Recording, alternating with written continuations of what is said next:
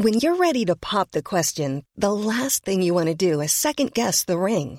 At BlueNile.com, you can design a one-of-a-kind ring with the ease and convenience of shopping online. Choose your diamond and setting. When you find the one, you'll get it delivered right to your door. Go to BlueNile.com and use promo code LISTEN to get $50 off your purchase of $500 or more. That's code LISTEN at BlueNile.com for $50 off your purchase.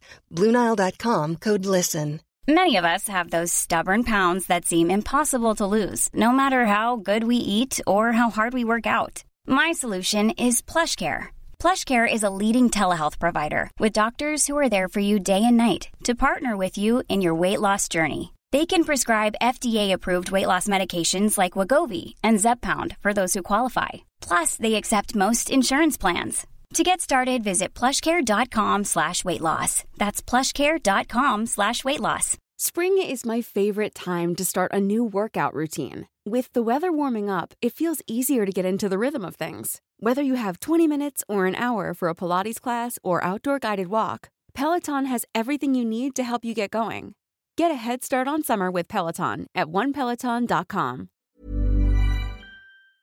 Welcome back for part 2 of our Thunderball review, where we get the amazing Spectre briefing scene, we're introduced to Largo and Fiona Volpe, and Bond is a patient at Shrublands.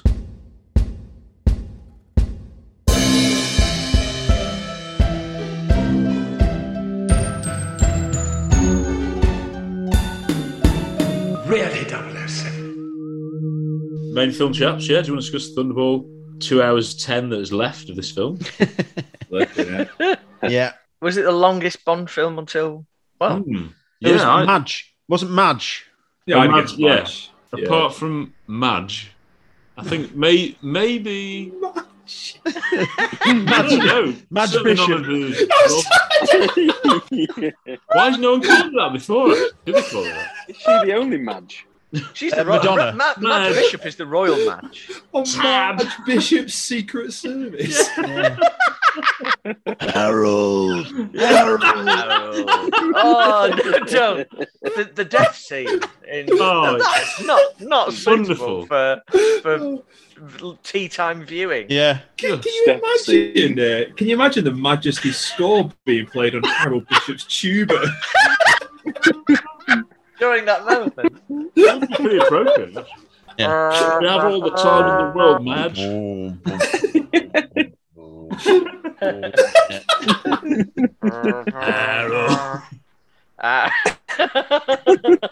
I'm sure everyone knows the exact scene we're referring to. What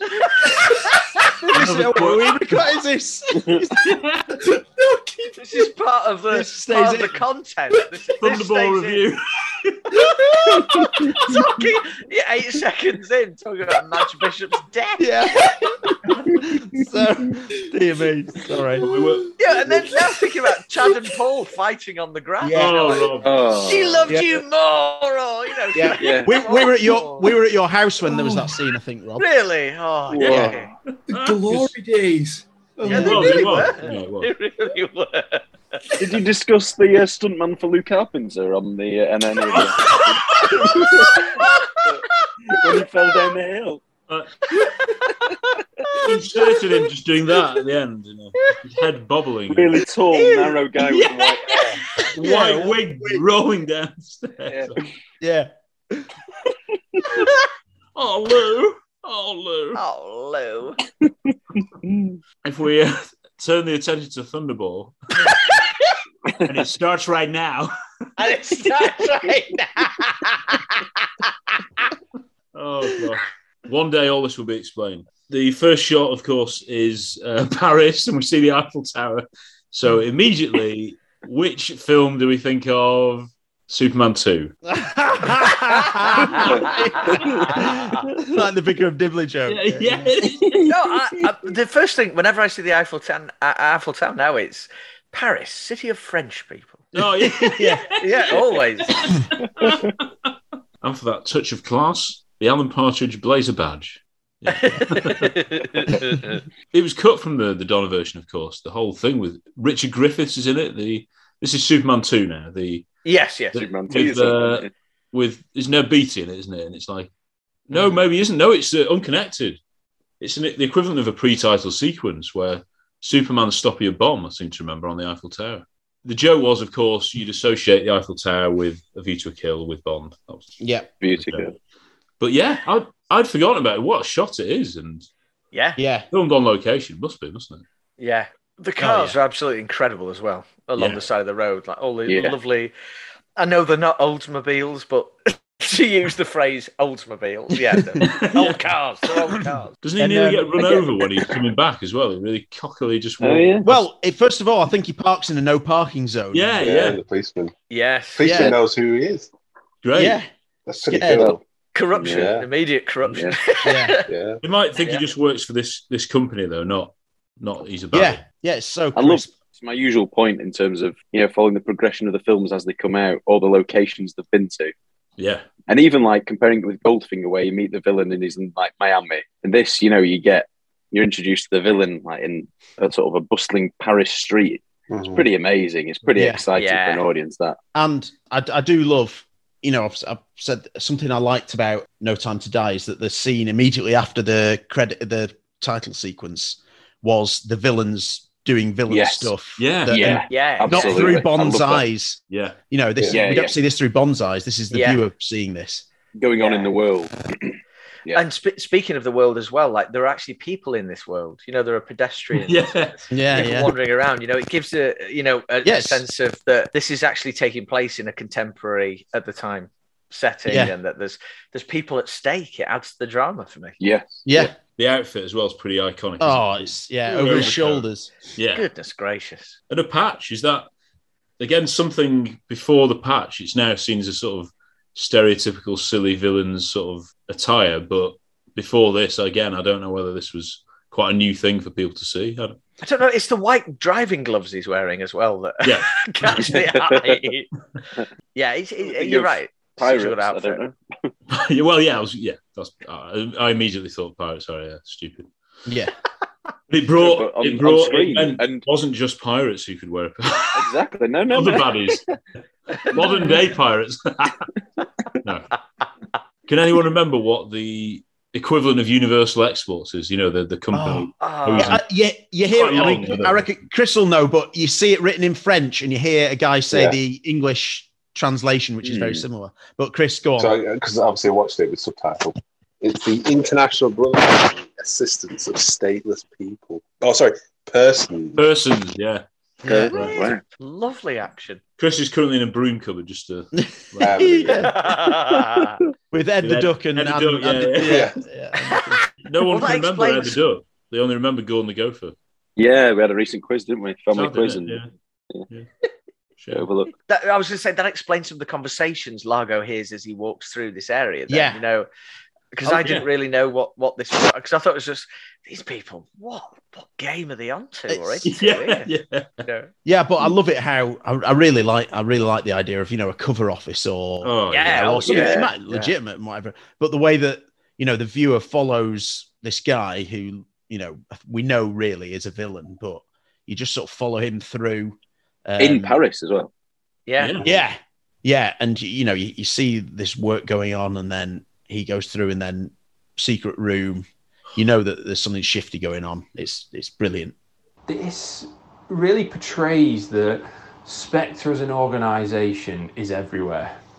The idea that, I don't know if it's a bank or a building society, or whatever it may be where the place is, but just for Mr. Largo to walk through and just press a couple of buttons and for the cupboard to move across, and there in the middle is this organisation, it's frightening, because it could just well be happening all over the world and we don't realise it.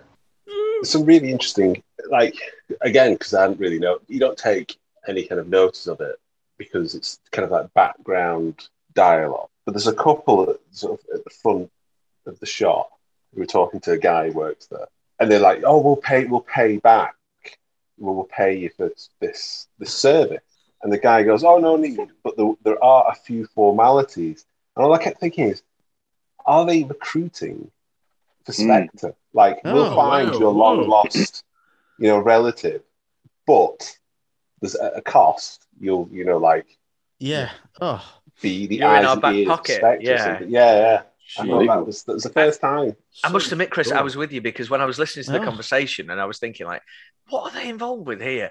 It does have a shady twist to it, a shady element to the conversation. It definitely does. Or at least ambiguity. Yeah. So exciting. It is, isn't it? Fancy having a Bond film with different levels, hey? Yeah. I know John might say it's a slight complaint of the film that it's not that Bond-centric, or, he's slightly behind the times, but it's the opposite, isn't it, to what it is now? I'm not saying that's good or bad, but it is. You're being sold the world of Spectre again, aren't you? More yeah. Than Bond. It's good to mix it up a bit, though. Yeah. And have different. Because if you think about Dr. No, if I'm right, you mainly only see it from Bond's perspective, and then you're only introduced to Dr. No properly when Bond is doing it.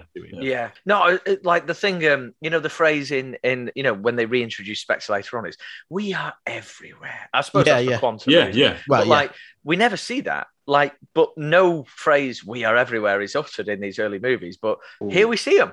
Yeah. This is it. This gives you a sense of scale for the operation that they literally are everywhere. They've got secret offices all over the place. They really are not to be messed with. It's not a hearsay. Here we see it. Yeah. When we get to it, they're so international, all the different people, men and, Before they get there, they've got this lovely gadget, hasn't it, that reveals the room, to get to the next stage. Yeah. The secret place. So unassuming and realistic, I think. Yeah. And obviously, Ken Adams set. I was just about to say. It's pretty famous, isn't it?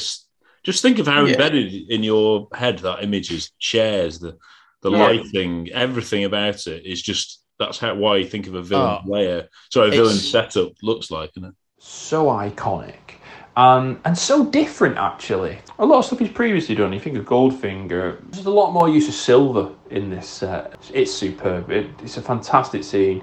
It's probably Spectre at its best. It's absolutely perfect for me. And I think we discussed this on the Ken Adam episode. We've had, have we? No, we haven't. The contrast to the MI6 briefing room, which is grand and huge and regal. Yeah. Whereas this is like quite a low ceiling. Yeah, it says, deliberately steel and loads of metal beams right across it, horizontally in the ceiling, but low as well, separating the space. And the table along the middle is like a catwalk, like a chrome catwalk all the way through. Yeah. It's mad. They don't age, do they? No, these. No. They don't look like 1960s particularly. They just not at all look incredible. The chairs always look really comfortable, obviously, before what happens. Leaning back. There was at a hotel we used to have dinner in when we were on holiday when we were kids. They had a snooker room and we weren't ever allowed in. But if you went to the toilet, you could see into it, if you had a look round. And at the far end, past the billiard table, was two chairs that looked very similar to this, under a lamp in the corner, and it was always like, the Thunderball snooker suite. Ken Adam designed the snooker room at the hotel, at the Hotel Roxham on the River Muir. I thought it might have been that area, Rob. I might have been, actually. You've definitely been there. Yeah. New Year's Eve. Growing up as a child, like you grow up, with your heroes and your villains.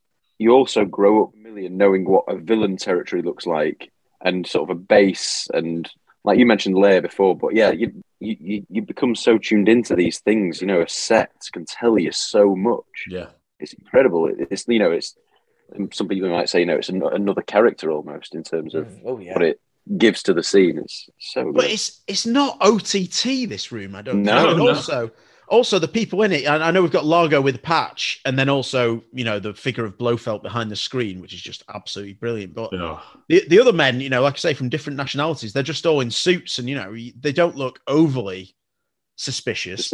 Yeah. I think Spectre, the film, did try and emulate this scene a bit, with that big, huge scene in Rome, which they almost do it quite well, but just not quite as effectively as this, I don't think.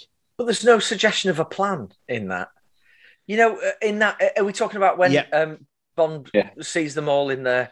Yeah, on that big long table. And Blofeld. There's no. It's wide shut, kind of. Yeah, it just looks like, right, we're together here. You know, whereas in this place, in Thunderball, there's a massive map at the end with lights on. And it's like quite clear that they've got plans and they're underway, that kind of thing. And that adds to the threat so much more for me. It's like, what are you contributing to them?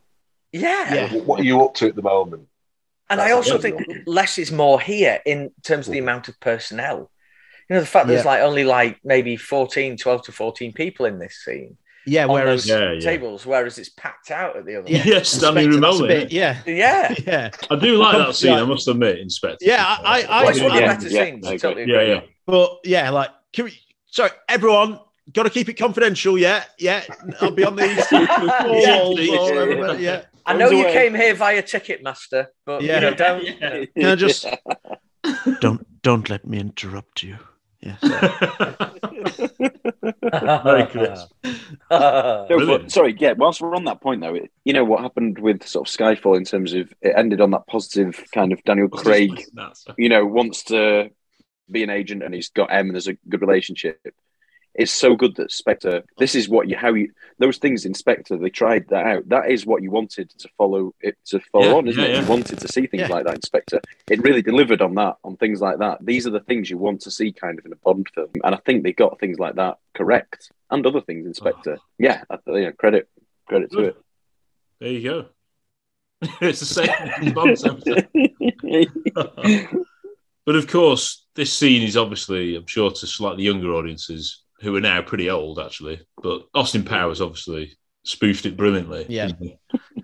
And because your memory gets mixed up, and I was thinking, hang on, don't they have pictures? Don't they have models of their plans and stuff? No, that's Austin Powers. Yeah.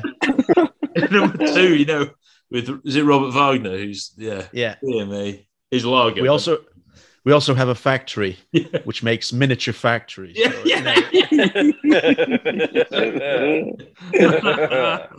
So it's I love it. And you've got, of course, Blofeld, like you say, Matt. He still can't be seen. This is the 4th film in.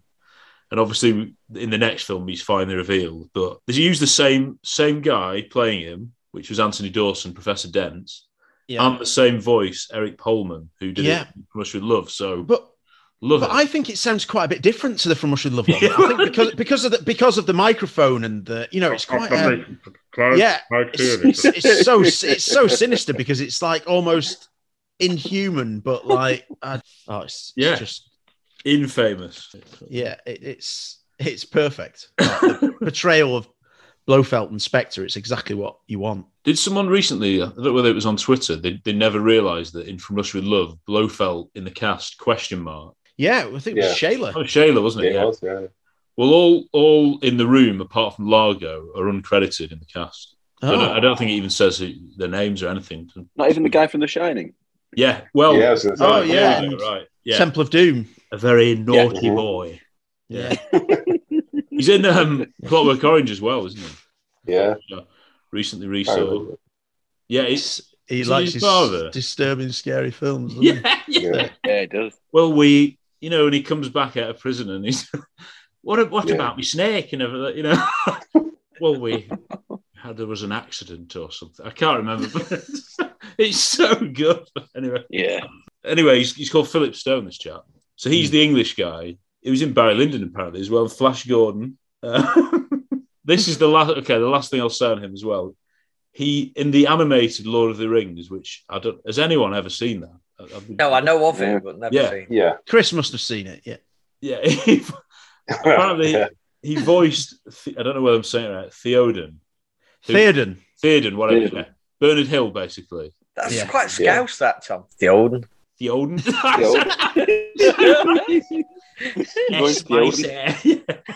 Dawson. Van Dijker. Yeah. Van der GK. Oh gosh. But so is he? Oh yeah, they revealed that Bouvard, the JB, not James Bond, he was number 6, which is pretty crisp. Yeah, and then centre back. Yeah, good. Yeah, not a centre mid. Can't stress that. Yeah. Numbers 7, 10, and 5. So right wing, attacking midfielder, forward, and centre back. They're all successful with their reports. They Yeah. Competition from Latin America. Largo are right back. Yeah. Trent. Right. I mean, right. Yes. So it's very crisp, though, the different nationalities and everything, isn't it? Is one Argentinian maybe or something? I made a note of the nationalities that there's Japanese, then French. Love the French guy's accent. It's beautiful, isn't it? English, brackets Temple/Shining, and then something beginning with an A, and I can't read it. Does anyone know? Is it Argentina? I think it might be, yeah. Yeah. I love it. I love thinking about, because of their different sort of nationalities and their different physiques and different ages, it makes you question what their threat is. Like this guy from The Shining, he's obviously not, someone who's going to go out fighting, is he? No. They need correcting.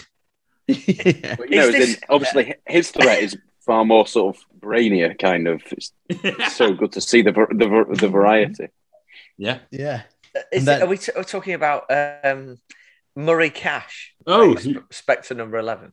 Number 11, right. So he's the one who struggles, isn't he? Yeah, he's the guy. On the contrary, number 1. Yeah. Like that. The American jovial voice. Latin America. Yeah, that guy, yeah. And he's sweating. How cocky, though. The other guy thinks he's absolutely safe. Making a few notes. And then...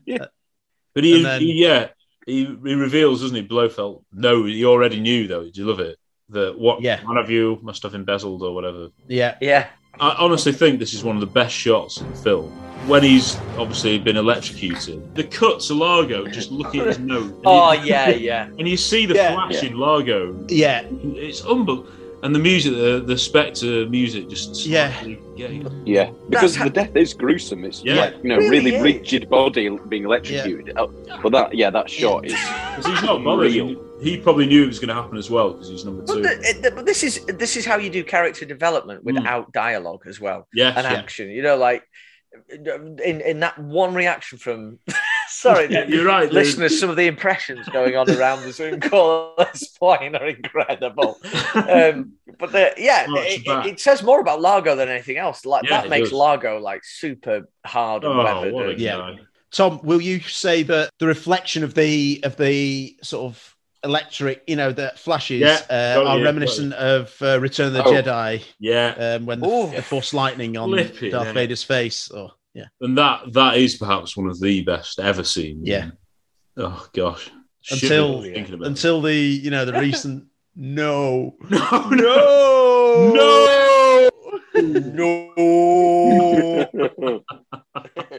Why make that one word a catchphrase? To go through it's not really it's not something to be celebrated.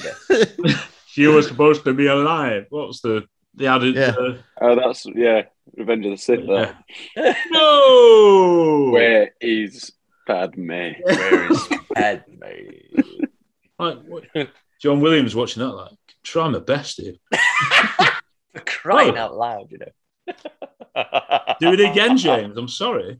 Anyway, right? Yeah. But the Spectre boardroom scene is probably the best portrayal of Spectre in the whole of the series. Spectre are synonymous with boardrooms, and yet until the 2015 film, this is the only time that we ever see Spectre around the table. And what it does is it takes elements from Rush with Love, so it takes like Blofeld not being able to see. It takes the idea of you think that they're going to kill one person, but they obviously kill the other. But what they do is that it's just far magnified. It's enlarged because we've got around a table and it's not somebody kicking someone with a poison-tipped shoe here. We're electrocuting people's chairs. It's iconic. And what is amazing is the contrast of reactions that go from it. So you've got the guy next to him who's obviously fearful, thinking that he's going to die. But then you've got Largo, who's just completely not bothered by it. He knows that these things happen. He just carries on and he's looking, and I think he turns to his paper and pad and starts writing. Also, the chair just comes back up as if this could happen quite a lot. I love that. Yeah. And obviously Austin Powers, Will Ferrell. I'm still quite badly burned. Oh, you shot me in the leg. when he eventually doesn't speak, it's so good. You know, he's there's quiet for a bit. So good. So then we do get Largo's reports, and he's giving the main plot of the film, isn't he? Basically, yeah. So there's £100 million ransom to NATO, a bit like the box office of this film. You know, must be well over $1 billion now. Yeah. So he sends Count Lippe, Rob's favourite character, to this health clinic near the NATO airbase. So obviously, there's quite a few things a few coincidences, or are they? I don't really know. Is this something that people have had a go at? That what are the chances that Bond happens to be there or happens to be near the airbase? It's a question, isn't it? Yeah. I had the same thing when I watched it when I was a kid. That's the sort of the main question mark. Is when I was a child, I couldn't. I can suspend my belief about pretty much anything at all.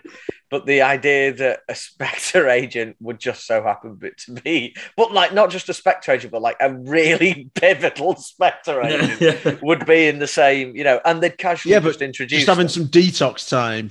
Yeah, I mean, rather than like scheming stuff. Yeah, but I guess it's a bit more unbelievable, but like in Casino Royale, he's the one that's been chasing all the plot to begin with, and then it's there's going to be a poker game, and you're the best poker. I'm not. That's a lot. That's not as much of a stretch, but you want Bond to be involved. But I mean, it's not like M sent him there to investigate Lippe, or because no, hey, true. We think there might be some shady stuff going on there. It's not like that at all. It's like you need some recuperation, Bond. You're a monster. Yeah. Just go and have a massage. The famous Bond film where Bond is struggling and he retires. Thunderball. Not Skyfall. He's just on holiday. No, he's just having a squeeze. Of course he's not. Like in the book, it's awesome. He's so upset about having to go here, like fuming about it. Like, dear me. And then like he's moaning to the staff at MI6, like, oh dear, can I just have some bacon and eggs and all this kind of, rather than the stuff that M's making him have. Like absolute madness. So but the same thing, what you can definitely say is this element with Shrublands is very true to the book. Yeah, right. And Never Say Never Again is as well. Yeah, actually, he does, because he complains about the food there, and the equivalent of the nursey, brings him a suitcase of babishly, like beluga caviar and champagne. Oh wow! It's she's got hair. Yeah, great film. Yeah. So weird, Connery having to do those things twice, 20 years ago. Yeah. Isn't it? So odd. Just to annoy Cubby, yeah. Very strange. You get another great Bond film. I haven't watched it in, I know it's 25 years now. I haven't. I watched it fairly recently, and yeah, there's a lot to enjoy. Well, there are tropes that it doesn't have. Oh, yeah. But there are in some other Bond films. I have choice. Whoa. Anyway, yes. So, whoa. If you're enjoying Really 007 Pod, why not follow us on Facebook, Twitter, Instagram. Look us up at Really 007 Pod. It'll scare the living daylights out of you. Just to mention Largo, we might as well just mention a bit more about Adolphe Celli. What a great name. He does look so Roman, doesn't he? He couldn't look more Roman if you try. Lost Caesar. You would play Caesar in a film, or Pontius Pilate. Wow. But yeah. He gets a lot of stick from fandom saying he's a bit boring, a bit nondescript, barring his eye patch. But you've got to look at what purpose he serves. And we've just come back on a standalone film like Goldfinger, and now we're going back to Building Spectre. And what you've got here is a number 2. It's building up to seeing Blofeld. Blofeld here is obviously brilliant behind the scenes. So you've got to have a number 2. And what Largo is Largo is the most faithful member of Spectre of everybody. He is Spectre through and through. You can tell how much he loves this organisation. He will do whatever to get the job done. And he commands authority, and you see that in the scene in Paris where he parks the car and the car attendant says you can't park here, and he gets out and he says nothing, but his presence demands that authority, and obviously they let him keep the car there. He lives a great lifestyle, you know, he's got his own base at Palmyra, he's got his own vehicle, the Disco Volante. He's ruthless.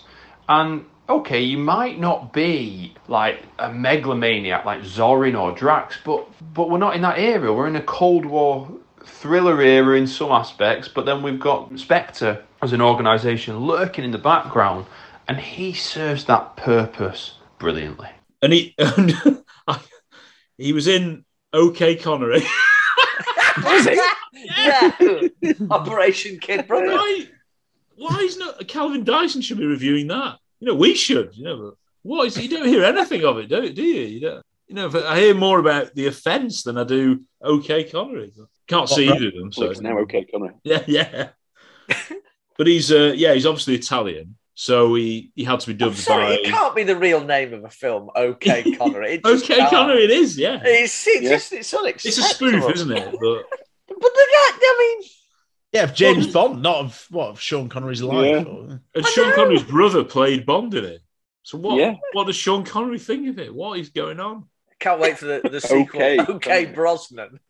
Yeah. With Sam Neill playing. Yeah. Tatiana. You know the famous. Have you seen the screen test? Yeah. Screen test. Yeah.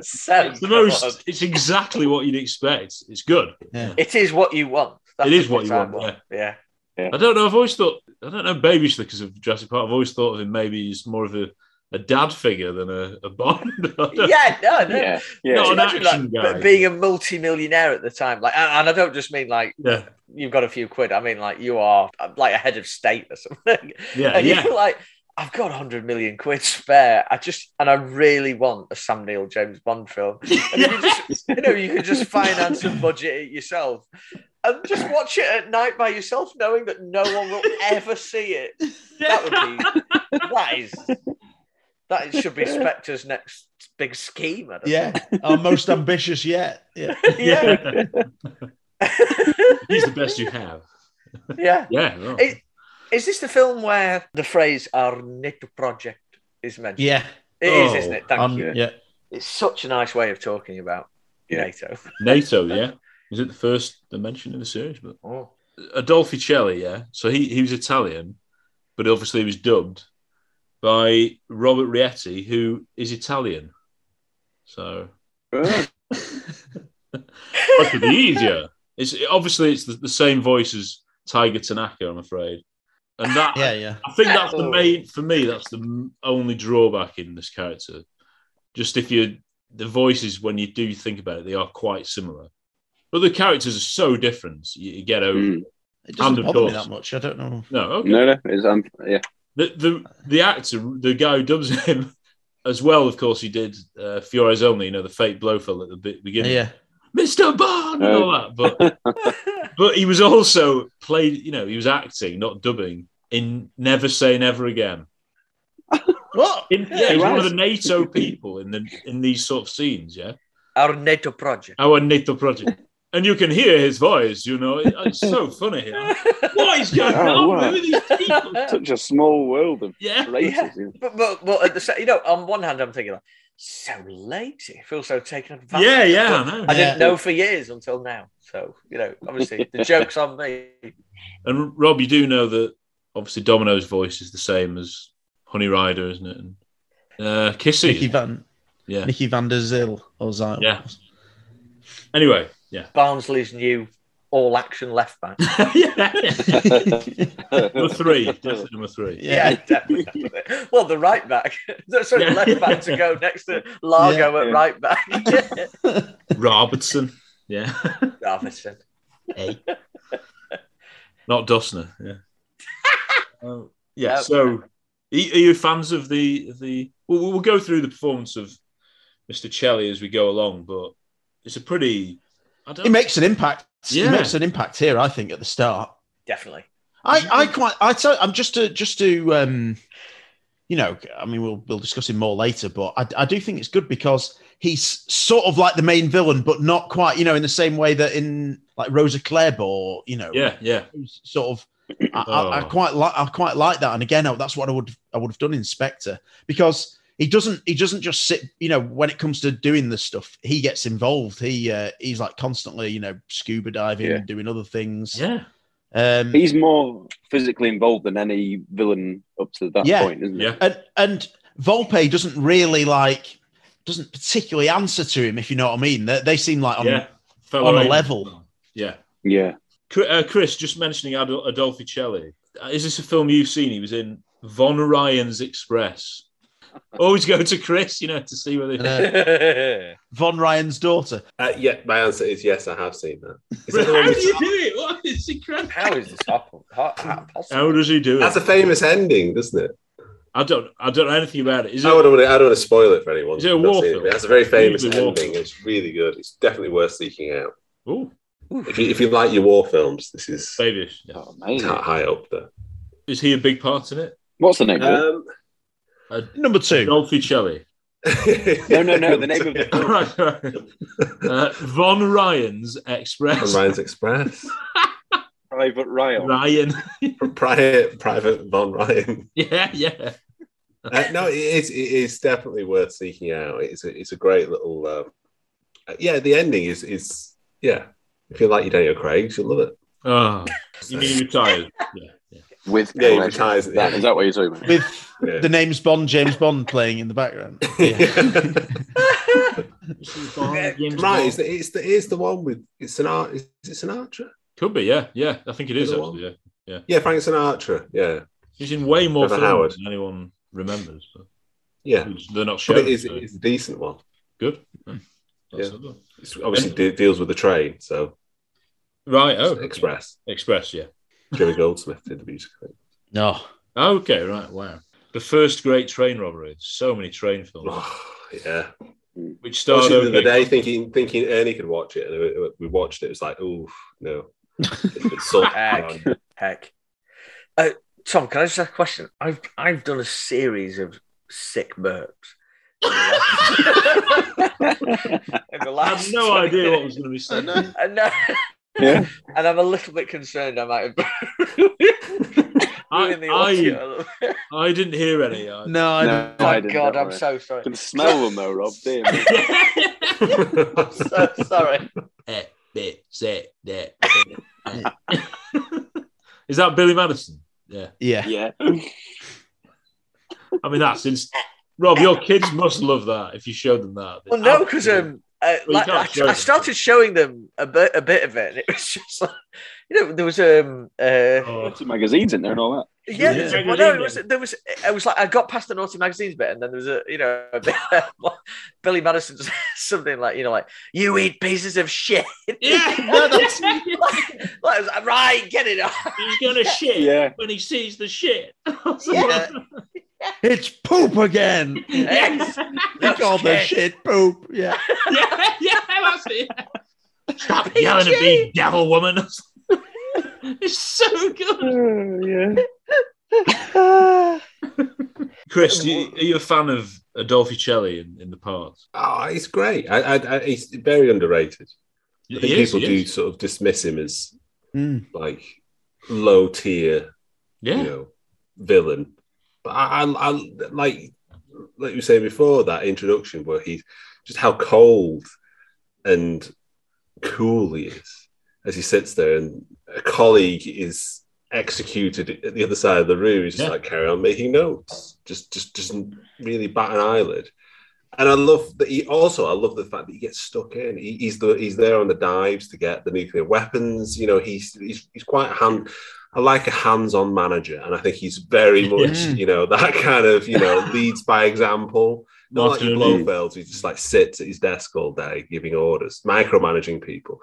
I love. I think he's so underrated, and he's got such an iconic look with the eye patch and the white dinner jacket and the rest. I think he's a great villain, and also interesting dynamics with Domino and everything else as well. Oh yeah, well, I mean, enough to write an essay on all this. I hadn't really picked up on all that before. We will explore that as we go along, but if there was to be an action man figure of Largo, which outfit would you choose? With the coat over his shoulders. No, where he's got the blazer over his swimming. Oh yes, His topless with a smart blazer on. That's yeah. It's twice, isn't it? What is iconic? Yeah, it is. Yeah, terrifying in a way. Yeah, is his personal life worse than his business life? I mean, to be discussed. Both not great. Anyway, yeah, right. Shrublands, we've got there. The health clinic. So yes, Lippe and Bond meet just as Bond's chatting with Pat. I couldn't believe she's called Pat. It's a pretty old-fashioned name, isn't it? I mean, you wouldn't get. Oh, Pat, you trod on my foot. Yeah. You slag. The worst impression of Barbara Windsor you'll ever hear. Oh, it could have been Mike. Get out of my pub! What was he called? Was it Mike Reed? There's too many Mike Reeds. Yeah, Mike Reed, yeah. Pat. Yeah. Really doing our soaps tonight, aren't we? On my soapbox. Yeah. Done that as well. The first clue, there's a few clues in the film, usually the babish Spectre ring, like giving I know, they're not very good at covering up. No, they're not. But the first one's this dragon tattoo, isn't it? This trident. Yeah. And it's Red Dragon from Macau, which means he was in the sex trade when he was a 13-year-old girl. That's... There you go. Which Bond film do you think of when you think of the Eiffel Tower? Thunderball. Which Bond film do you think of when you think of Macau? Thunderball. Same joke, told differently. Yeah.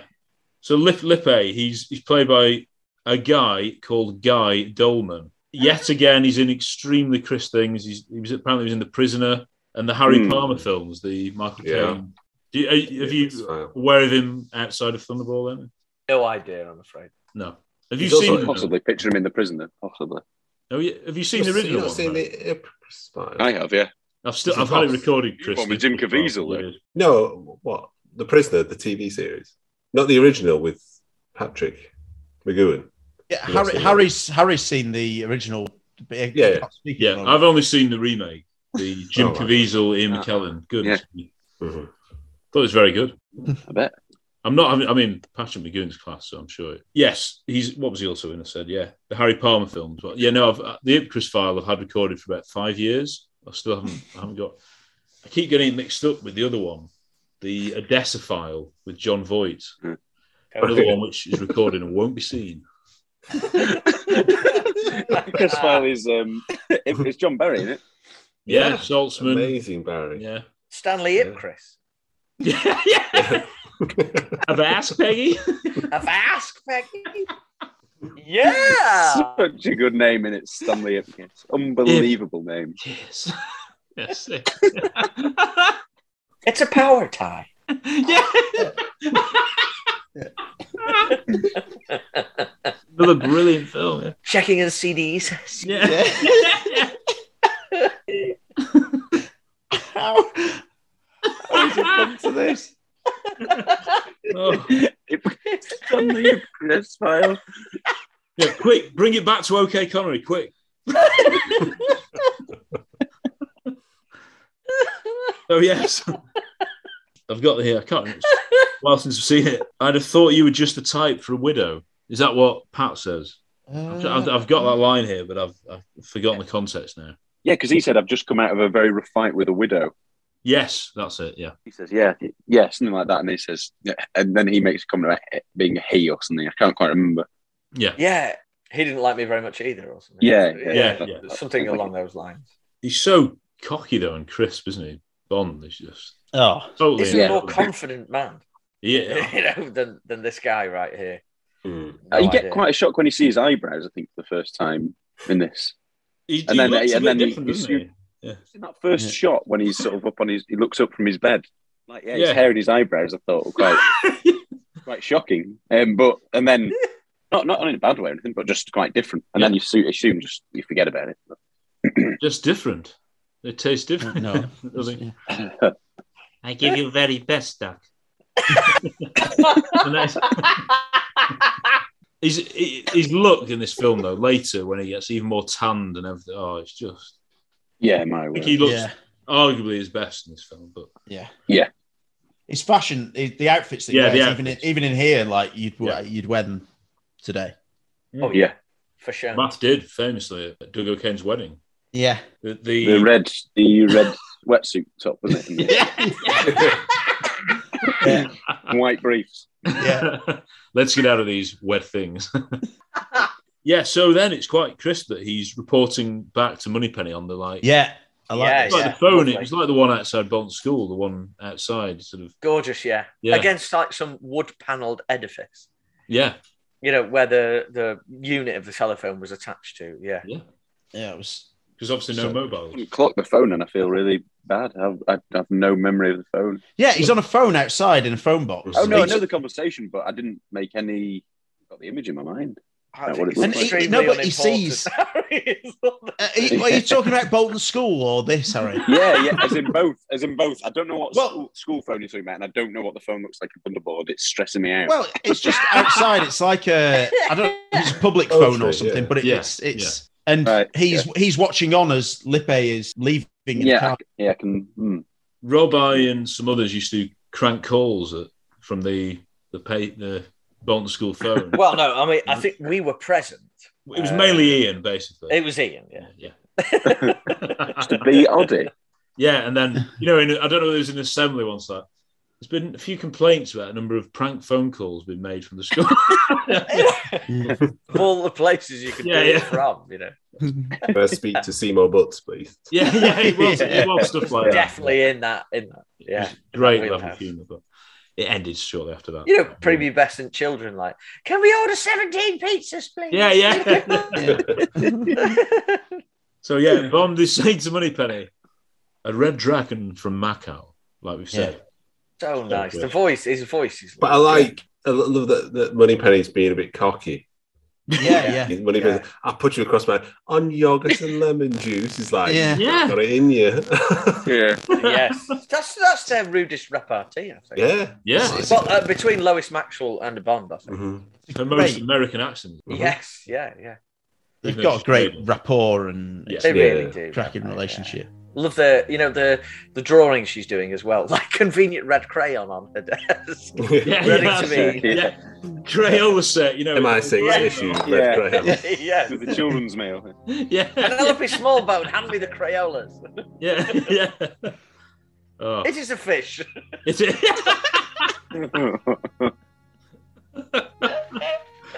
Callback. So he sees Lippe leave. So in the car, doesn't he, when he's outside? So that means he's got a chance now to basically just look at his room. On the door of his room, Lippe's name is engraved. So does that mean he's a permanent regular visitor? So maybe it isn't that stupid. Or... No. There we go. Solved it. Like I don't know why he'd have it. Anyway, so he's got his own room. You get some lovely John Barry music when he's. Oh, you do. Yeah, you really do, don't you? Flute. 10 out of 10. I've got Mr. Kiss Kiss Bang Bang slow on flute. Yeah. Awesome. Yeah, the flute's excellent in this section, actually. How good to see Bond just snooping around. Yeah, this is it. That's the thing. Quietly, not not in immediate peril, but it's obviously a bit risky to do what he's doing. But he's doing some spy work. Totally agree. Just anytime he's carrying that same level of nonchalance. If someone walked in, he'd just be like, "Oh yes, I was just checking the heating." Yeah. And that's what a spy does. But he moves so, I don't want to say feline because everyone says feline, but it's just with such grace. And his footsteps barely make a sound, and he's a flipping spy. Yeah, he's a big guy. But it works so well. You talked about what he looks like in this film. I do think his physique is perfect for a spy. He looks strong, tall, but elegant perfectly in this film. Yeah, unhurried as well. He's never hurried. Yeah. He moves quickly, but he's never hurried. He will get sweaty fairly soon. And on the rack. Well, don't forget, he takes the grape as he leaves. Oh, yeah. That's great. Beautiful. I thought, because wasn't there another film where he uses a grape to? He uses a grape to squash a Oh yeah. Yeah. On Die Another Day, he cockily gets a grape after he. Do you remember? Because I was just thinking, like, what if the grape was the bug? You know, like dying in the hallway. Nearest pharmacy. That is Live and Let Die, I think. Yeah, he It covers is. It is because it's a green grape. A green squishes it in, like. Obviously, he has to hide when the guy with the bandages, yeah, it's so famous to me. You must think of Monty Python when you see that. Yeah, I do. Yeah. This is the hospital where they have to do, cross-country training. Those that are really ill do, what is it? Do the marathons. Yeah. John Cleese is this evil, hospital manager, just getting all the ill people to do these awful things. Yeah. It's very good. But it looks quite babish, though, doesn't it? A bit silly with the bandages and pajamas.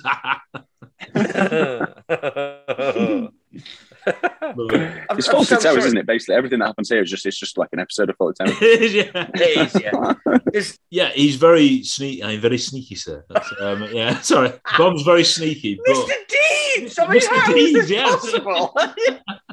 John Turturro, yeah. He's still Lippe is still no. Sorry, not yeah. No, it isn't. This isn't Lippe, is it? It's Mr. Angelo. Angelo, yeah. He does notice Bond leaving, though, doesn't he? Yeah. So he's not completely successful, Bond. Patty's looking at the X-ray, and this is obviously a scene that's copied a bit in The World Is Not Enough with Dr. Molly Warmflash, named after Molly Peters, the actress. Sheesh. But the actress Molly Peters, I keep going about. She was dubbed. It must be the best sound editing I've ever.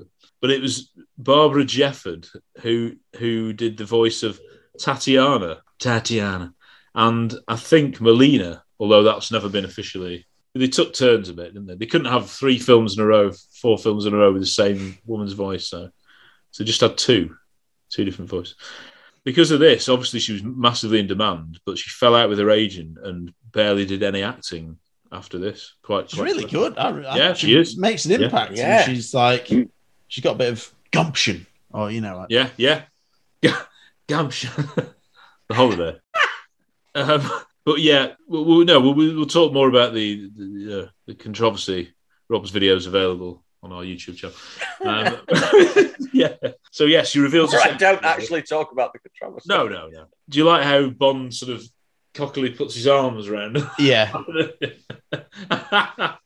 Again, you couldn't do it now, but it's funny.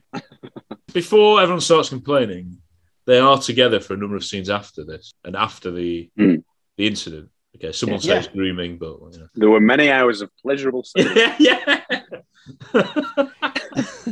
I mean, you wouldn't do it now. I would, in its defence, there's clearly some kind of chemistry between them. It's a bit.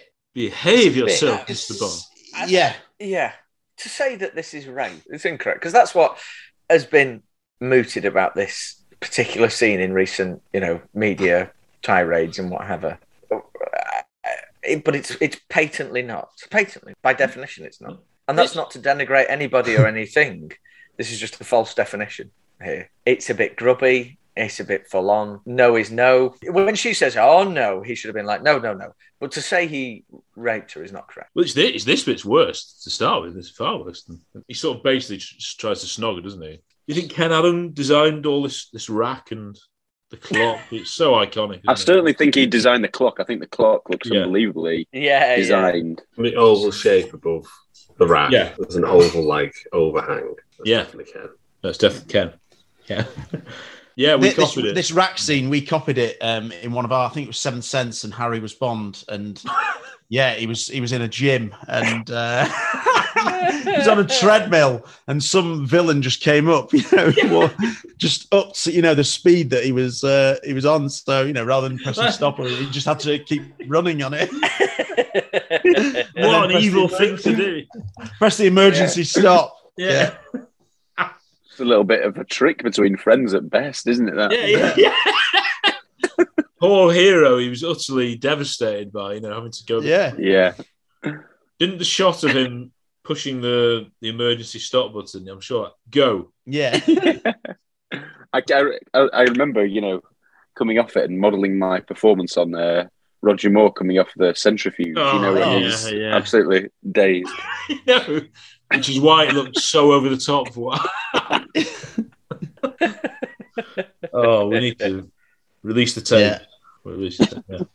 This basically this table, for stretching the spine. Does he ask about Mr. Angelo? Yeah, because that's who he's seen, obviously, and he's said to be recuperated from a car crash. So that's the justification, obviously, for having the face transplant or whatever it is. Face off, yeah. It is. Isn't it? Yeah.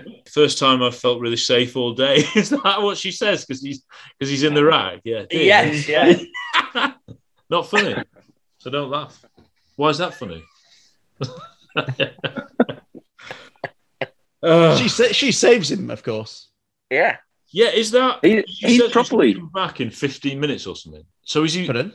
She says she's going to come back in like 10 or 15 minutes. Does she come back then, or does it happen in real time, or is he like fainted? He's been out for like 10 minutes, or is it sleeping gas, or because it ends with something. Yeah. Ends with the camera there's a fade out and fade out from him. Yeah, the camera pretty much collapses with him. Yeah. The way she yeah, I think she. Turn it off. Yeah, I think she comes having heard the commotion, but I might be wrong. Yeah, but he's just 10 minutes, like.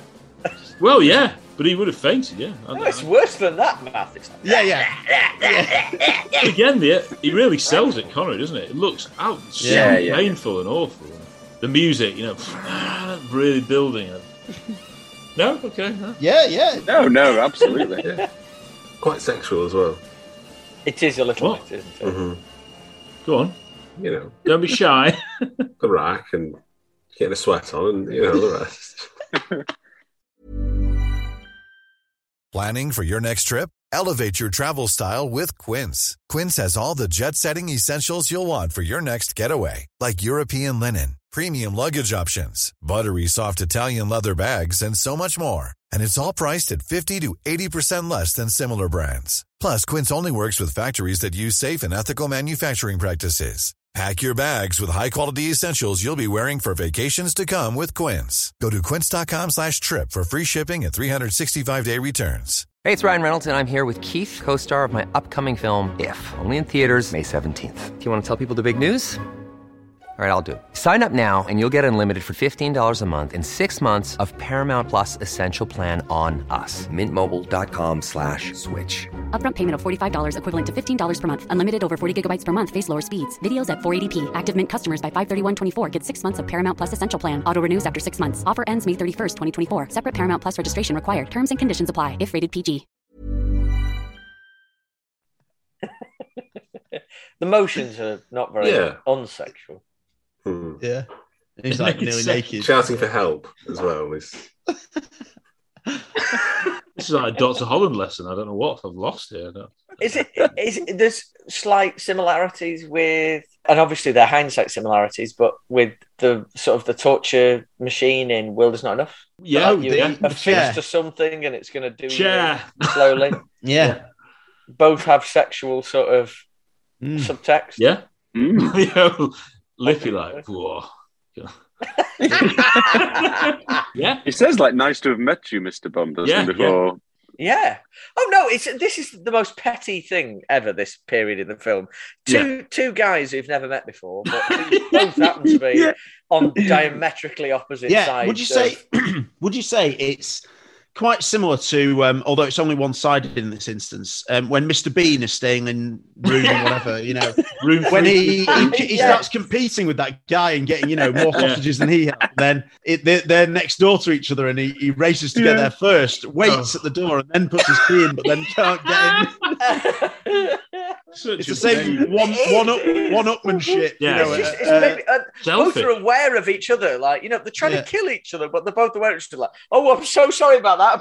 Yeah. And then try and kill. And then, in reverse, try and kill them. Yeah. Was Lippy always got the image of Mr. Bean waiting with his key at the door, looking at him. And he can't get in. Help! After he's run up the stairs. So yeah. It's just so cocky, isn't he? What an idiot. He's a horrible human being. He is. He's awful, yeah. But we still feel sorry for him sometimes. Well, yeah. Chris did the story, of course, what he did to Ernie with the New Year's Eve, pretend New Year's Eve. Rupert and Hubert. Yeah, yeah, famously. So when Lippy does this, was he always going to do it, or is it after he's heard that Bond's been snooping around his room? Or very good question. I don't know. He just decided individually. Ooh, that's the fella I was introduced to. I'm probably going to try and kill him. Lip noticed that Bond notices his tattoo as well. I think fairly. Yeah, he does. I'm sure it's all fairly. Puts his watch on, doesn't he, to cover it up? Yeah. Heck, that man saw my Macau paedophile tattoo. Yeah. What do I do? When no one had tattoos in those days as well. Yeah. No, above all else, it's a red one. Yeah. There's a line on Silk could have a silence. Well, I suppose my silence could have a bride. Yeah, that's it. Yeah.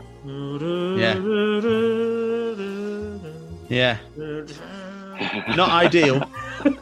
The idea and everything is dodgy, but it's so well shot and done, and the music. And I'm sorry, the technical awards it wins. You know?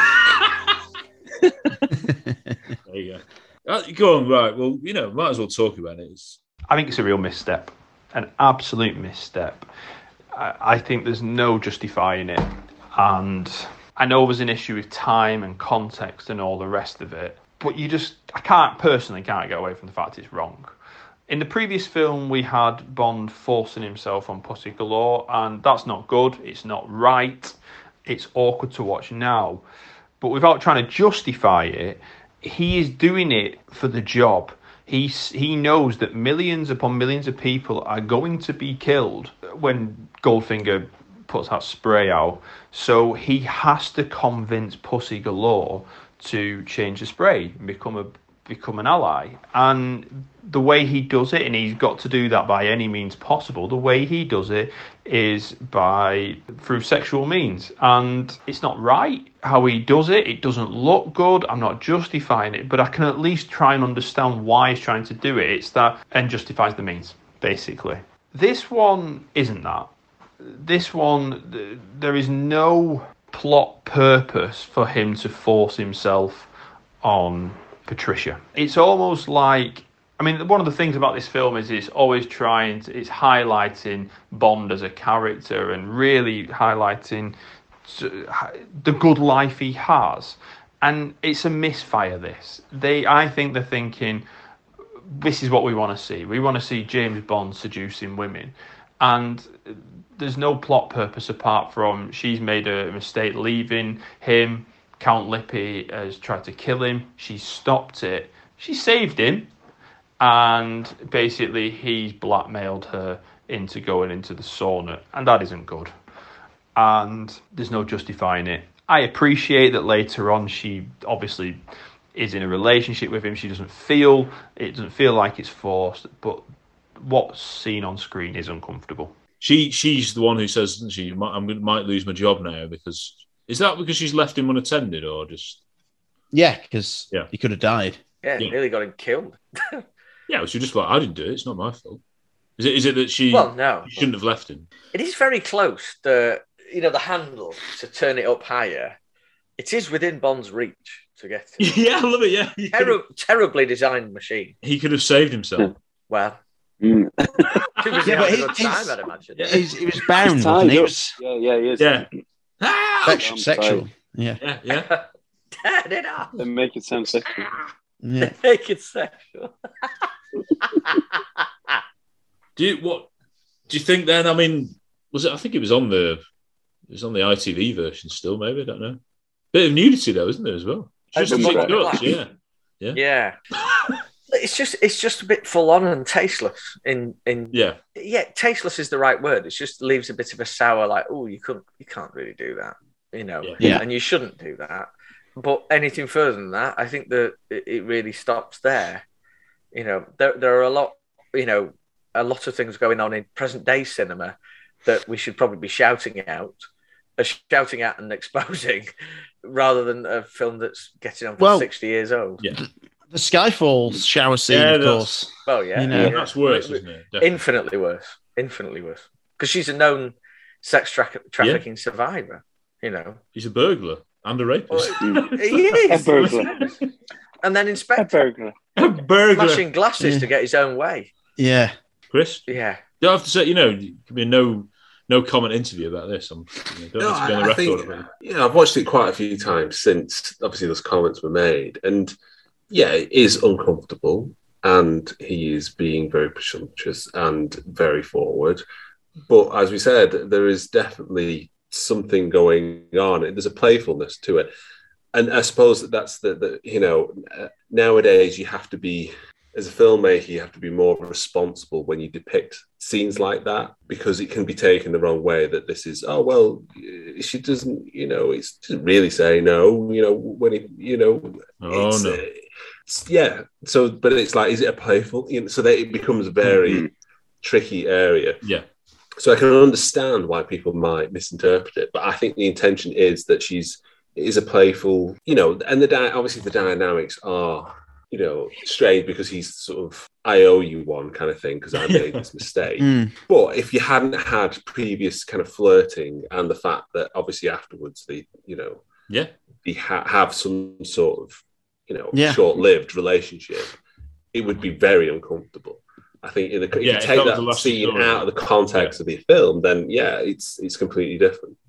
But it doesn't come across that it's not. I think it's inappropriate and predatory, but I don't think I would never consider that rape. No. And I don't think many people would, given the context of that whole shrubland section. If you take the scene out of that, then you could say, "Oh, it's a bit dodgy, this, isn't it?" It also devalues rape, is it? Do you know what I mean? It does. That's in the same conversation. Yeah. But he's using his power in that scene, isn't it? Because he's like, I'll lose my job, and obviously takes advantage. I suppose that's the thing. Like, he takes advantage of her. Yeah, he does. Yeah. But is it rape? She fancies him. It is an uncomfortable scene, and I remember as a kid, it always a bit like, this is a bit. Yeah. Don't know how to feel about that. It is. I suppose. It's cack-handed in its depiction of, the kind of she will, she won't kind of thing. It just comes across as a bit sort of tone deaf, but it's not, as other people have said, it's not a rape.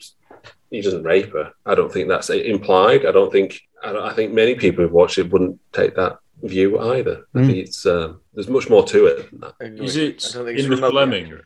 Is it in the Fleming? I think it is. Oh, right, well. But is it how different is it to Blade Runner, where he pushes her against the thingy? But that's more aggressive, isn't it? Yeah. And she doesn't want to kiss him. And also, even Last Crusade, when he kisses... sorry, Harrison Ford, I'm picking on you here. He kisses Elsa without her, and, she's taken back. And then she kisses him, I love Harrison Ford kisses, though. Those lips, hardly moving, but... And I hate arrogant men. But I think it's like it's a trope, isn't it? Of like, kind of like B movies and film noir, isn't it? That the woman, she really fancies him, but she would never, it takes the man to take control of the situation. Yeah.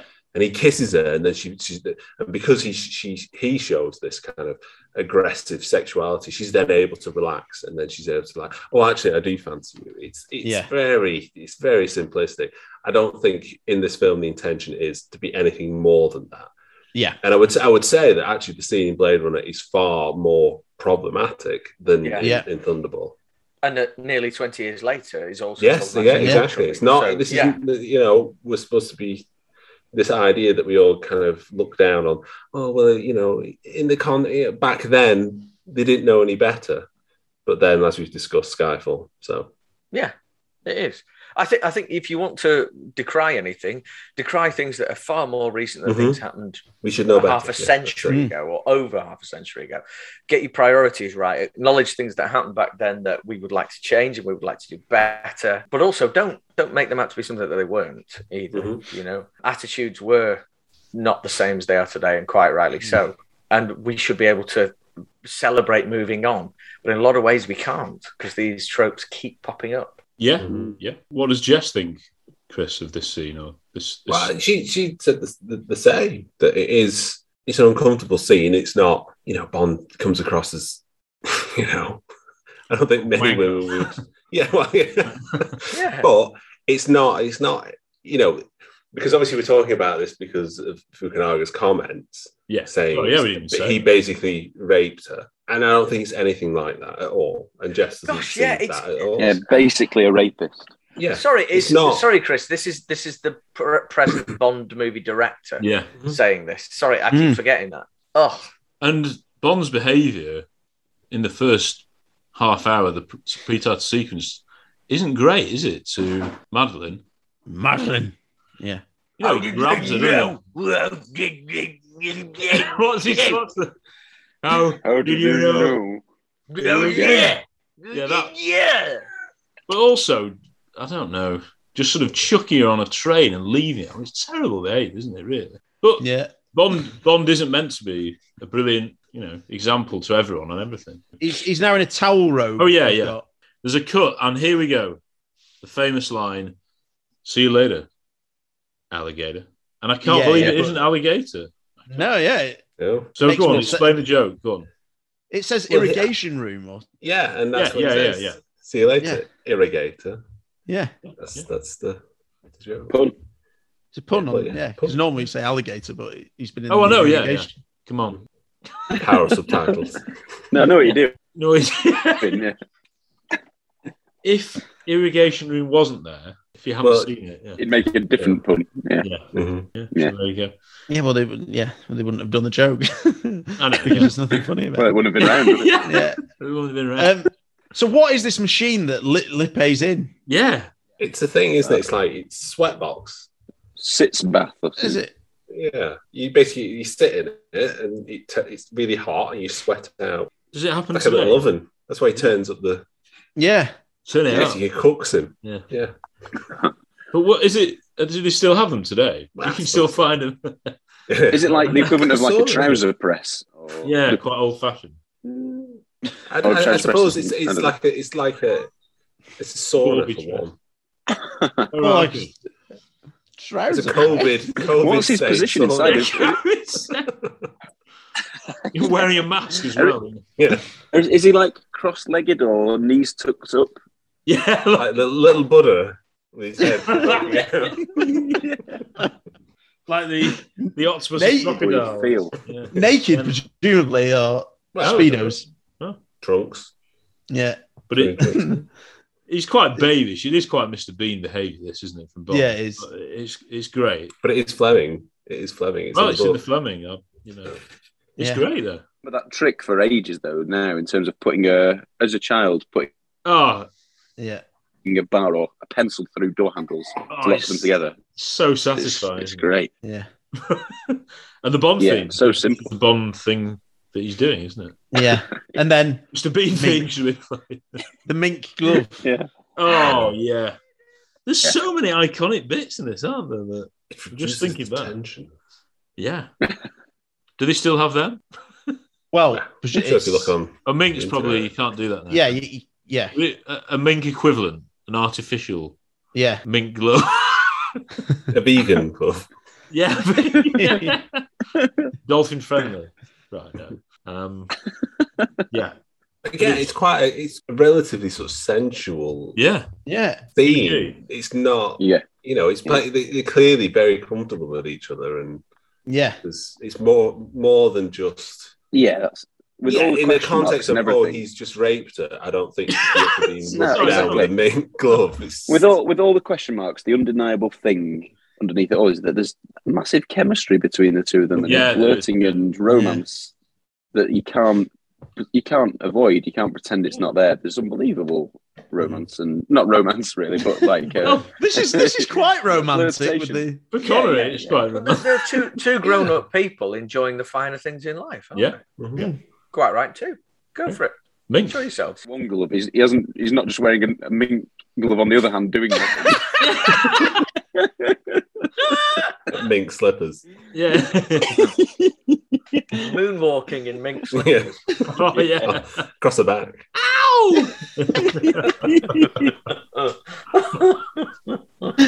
Okay, my thoughts on the shrublands scenes. I think they sum up why I struggle a bit with some aspects of the film. The plot of this film is incredibly immediate. It's more immediate than anything we've had before. Previously, we've had Bond investigating things and it kind of unravelling as we go along to see what the main purpose is. This, we're told from the start. We see it in the scenes that Spectre are stealing 2 nuclear missiles and they will use them if we do not pay a ransom. And that is a very immediate plot. And as we see later in the film, they're running against the clock. They only have X amount of hours. But what you have in this film is this juxtaposition between the immediacy of an incoming disaster and actually so much kind of Bond lounging about. And in some aspects, it works. In Nassau, it absolutely works because there's nothing better than seeing him in his shirt just absolutely loving it. Here, I'm not a big fan of it. I understand the point of needing to see Count Lippe and obviously Fiona next door with Duval. And I think the scene with D'Angelo when Duval even when they untying the bandages, I think that's really good. But for a film that's quite long anyway, and a film that doesn't actually ever get very near to those missiles ever blowing up Miami, it spends quite a long time just doing silly things in shrublands. If it's just Bond and Count Lippe playing it, well, almost Tom and Jerry with sauna scenes and with the tractor table, and then Bond seducing Patricia Fearing. And I do think to myself, if that doesn't actually enhance the plot, and if you took those 10 minutes out of the film of the tomfoolery that goes on, and you added it to the end of the film where there was more urgency of these scenes, I think I'd engage more with what's actually happening. Having said all that, Bond is well cool throughout Shrublands. You know, how he just picks the grape and see you later, irrigator, and just bashing the alarm. That kind of stuff is fantastic. I just think some of the things that they choose to spend time on aren't really all that required. And I'm not a big fan of Count Lippe. He's a flipping useless agent, to be quite frank. I mean, he waves his Wolf PPK and his silencer about so many times, and he just never uses it. And I think the tension is taken out that this guy, as opposed to just killing Bond, they just play silly games against each other. I think he is written as a bad character. It's not a criticism of the performance or even the character. I think he's written that way. I just don't like what they do with him because Fiona just destroys him because she realises how useless he is. But I do think they could have taken a bit of time out of there and used it at the end instead. This is Götz Otto, a.k.a. Mr. Stemper from Tomorrow Never Dies. You're listening to Really 007. Have fun. I owe you an unpleasant death, Mr. Bond. And what happens at the end of that scene? Is that when he's looking out the window and he sees? Well, yeah, it's quite short. It's intercut between. Oh yes, that's right. Yeah. Another sexual scene. Volpe. Yeah. Yeah. Oh, so iconic. Lippe rings Volpe and Duval, and at the moment, the audience doesn't know that she's. They wouldn't assume that she's any kind of upside down though. It's so iconic. That's the first thing you see of her. Yeah. Mm-hmm. No. Oh. Yeah. And she's answering the phone as Angelo's secretary. It's quite confusing. I'm trying to work out this now. No. Right. So she's with Francois Duval. Yeah. And the phone rings. She answers it, and it says Mr. Angelo. So she knows that Mr. Angelo is there, but she pretends that it's not. Because Mr. Angelo wouldn't mean anything to Francois Duval. Yeah. Oh right, I see. That's basically saying we're coming in now to do the. Yeah, brilliant. Yeah. That's what I understood. Yeah, you're right. Then there's the knock at the door. Special effects. He sees himself, which is pretty incredible. Doppelganger. Yeah. Yeah. And he gasses him, and then Volpe just orders everyone around. She's in charge. Yeah, it's crap, isn't it? Yeah, massively. She's an iconic horror scene. Hench woman, isn't she? She is. Yeah. She is. Possibly the ultimate. Her and Mayday, the two, aren't they? They are. Yeah. They really are. Xenia as well. Absolutely brilliant. Yeah. The three. Yeah, but I think Fiona Volpe has the most power out of the three in terms of she decides what's done. You know, Mayday and Xenia generally just follow, Trevelyan and Zorin, not that way around. Yeah, I'd like to see that way around. I would, yeah, it would work.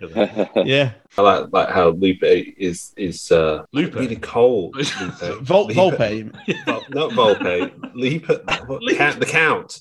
Lippe. I like how he's quite ruthless and really cold. He's quite stony faced. Yeah. And then the scene where Duval's talks about it's not enough money, and he just sort of walks around the back of him and just puts the silencer on as if to I'll just kill him now. Yeah. Like no qualms. And I like that he's this just like really stone cold killer who was just prepared to shoot people in the back of the head because they don't agree. Yeah. And he also has in other scenes, he's when Connery's in the room where he reveals the dead body. It's like stalking in the shadows and stuff. There's something quite creepy about him. And the fact that he's a Spectre agent that's English. Yeah, that's scary. And a sheepskin coat as well. Yeah, like Philip Stone. Yeah, back in The Shining. She gives him this underwater equipment and some cash, and then of course, like we say, that there is no one else, or no one else can do it. Yeah, you get scared whenever someone challenges, a villain. You do get scared. Say, just take the deal. Don't. It's a disaster for him, isn't it? Yeah. No. Does all this, gets his money taken off him, and murdered. But I think it's Volpe that recognises, because if Lippe's all for right, let's kill him now, but Volpe knows that they can't because he's the only one that can possibly do what they need him to do. And then the money's fairly irrelevant. Then she'll rung Blofeld you won't believe what he's been. Yeah, I know. He's out of order. It's very crisp. Does she turn his cap a certain way, and then he always says ciao. It's very crisp. That and then done this before. He says au revoir, doesn't he? And then says, He always says ciao. Ciao. And then they start wrapping Duval's face with the bandages. And then the audience is like, mirror.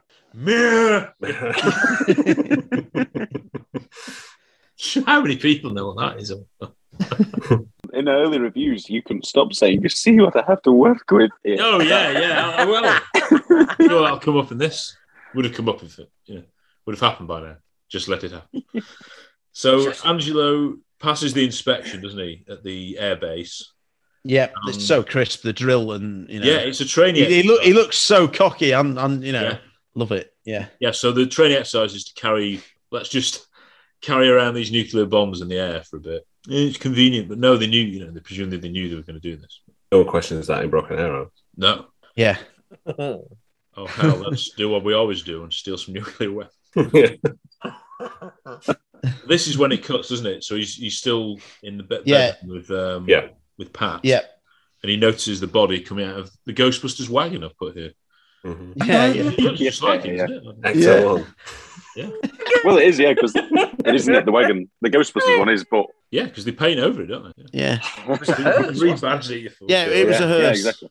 He's in the romantic scene, but it's as soon as he sees something else going on, all attention is on that. Yeah.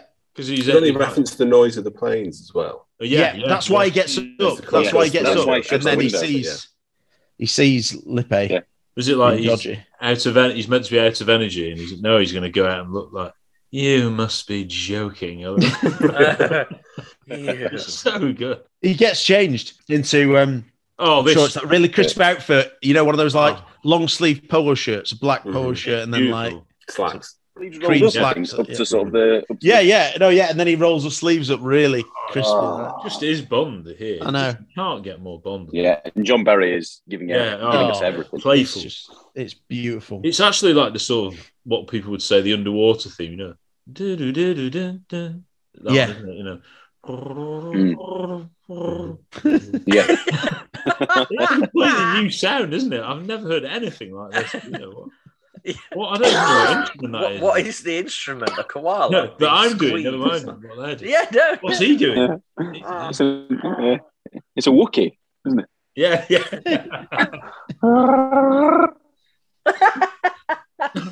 Dinner, jump, jump.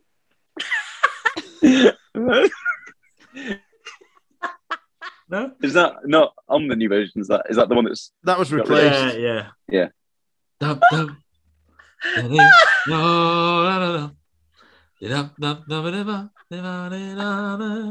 the new one? Oh yeah. Both brilliant. Something like that. Yeah, wonderful. Yeah, the theme is building brilliantly, basically, from John Barry. So good. And Bond finds the body. Yeah. And looks at the face. And then, is that when you see Lippe in the shadows? Yeah, this is, again, class Bond, isn't it? Yeah. As he backs so up well shot. The window, doesn't he?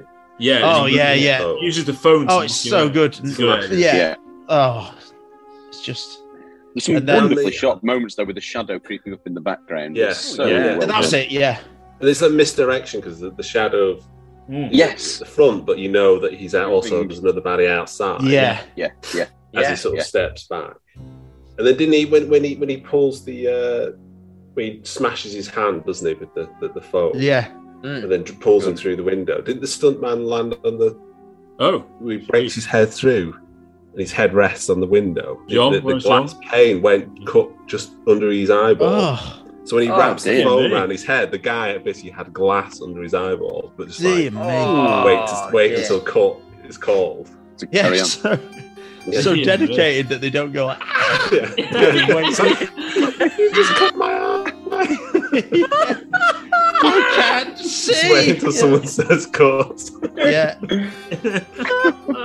But it is, as Wiz would say, shit house. There's a lot of shit house. Yeah. I think wrapping the phone around is a bit. Yeah. Is one of these Lippe? I've forgotten. I don't think so. Yeah, I think he's at the front. He's not right. Then he withdraws. I think. Yeah, Lippe's hiding off to one side. Yeah. You see his shadow. So many Italian names. So confusing. I know. So he then. Yeah, but then one of the best bits ever, isn't it? The nonchalantly knocking the fire alarm. Yeah. Love it. That's just Bond. Yeah. Yeah. Beautiful. I love how, you're obviously in awe of this moment. How cool is that? And then it goes one better, like when there's someone like, oh, what's going on, man? Yeah. I don't know. Could it be the front doorbell? Wow, this whole moment is unbelievably in charge. The coolest he holds her hand as well. Yeah. He takes her by the hand, no.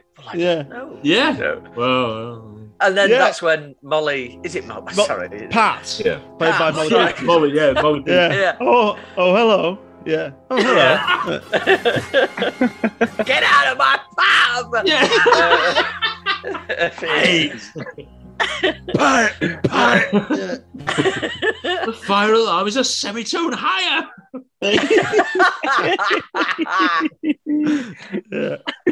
What are you all doing? Right, his clothes here are unbelievable. The going out stuff. Getting ready for a summertime, like on a pier in Costa del Sol. Oh, balmy summer night out, isn't it? Yeah. Oh, yeah, it really is.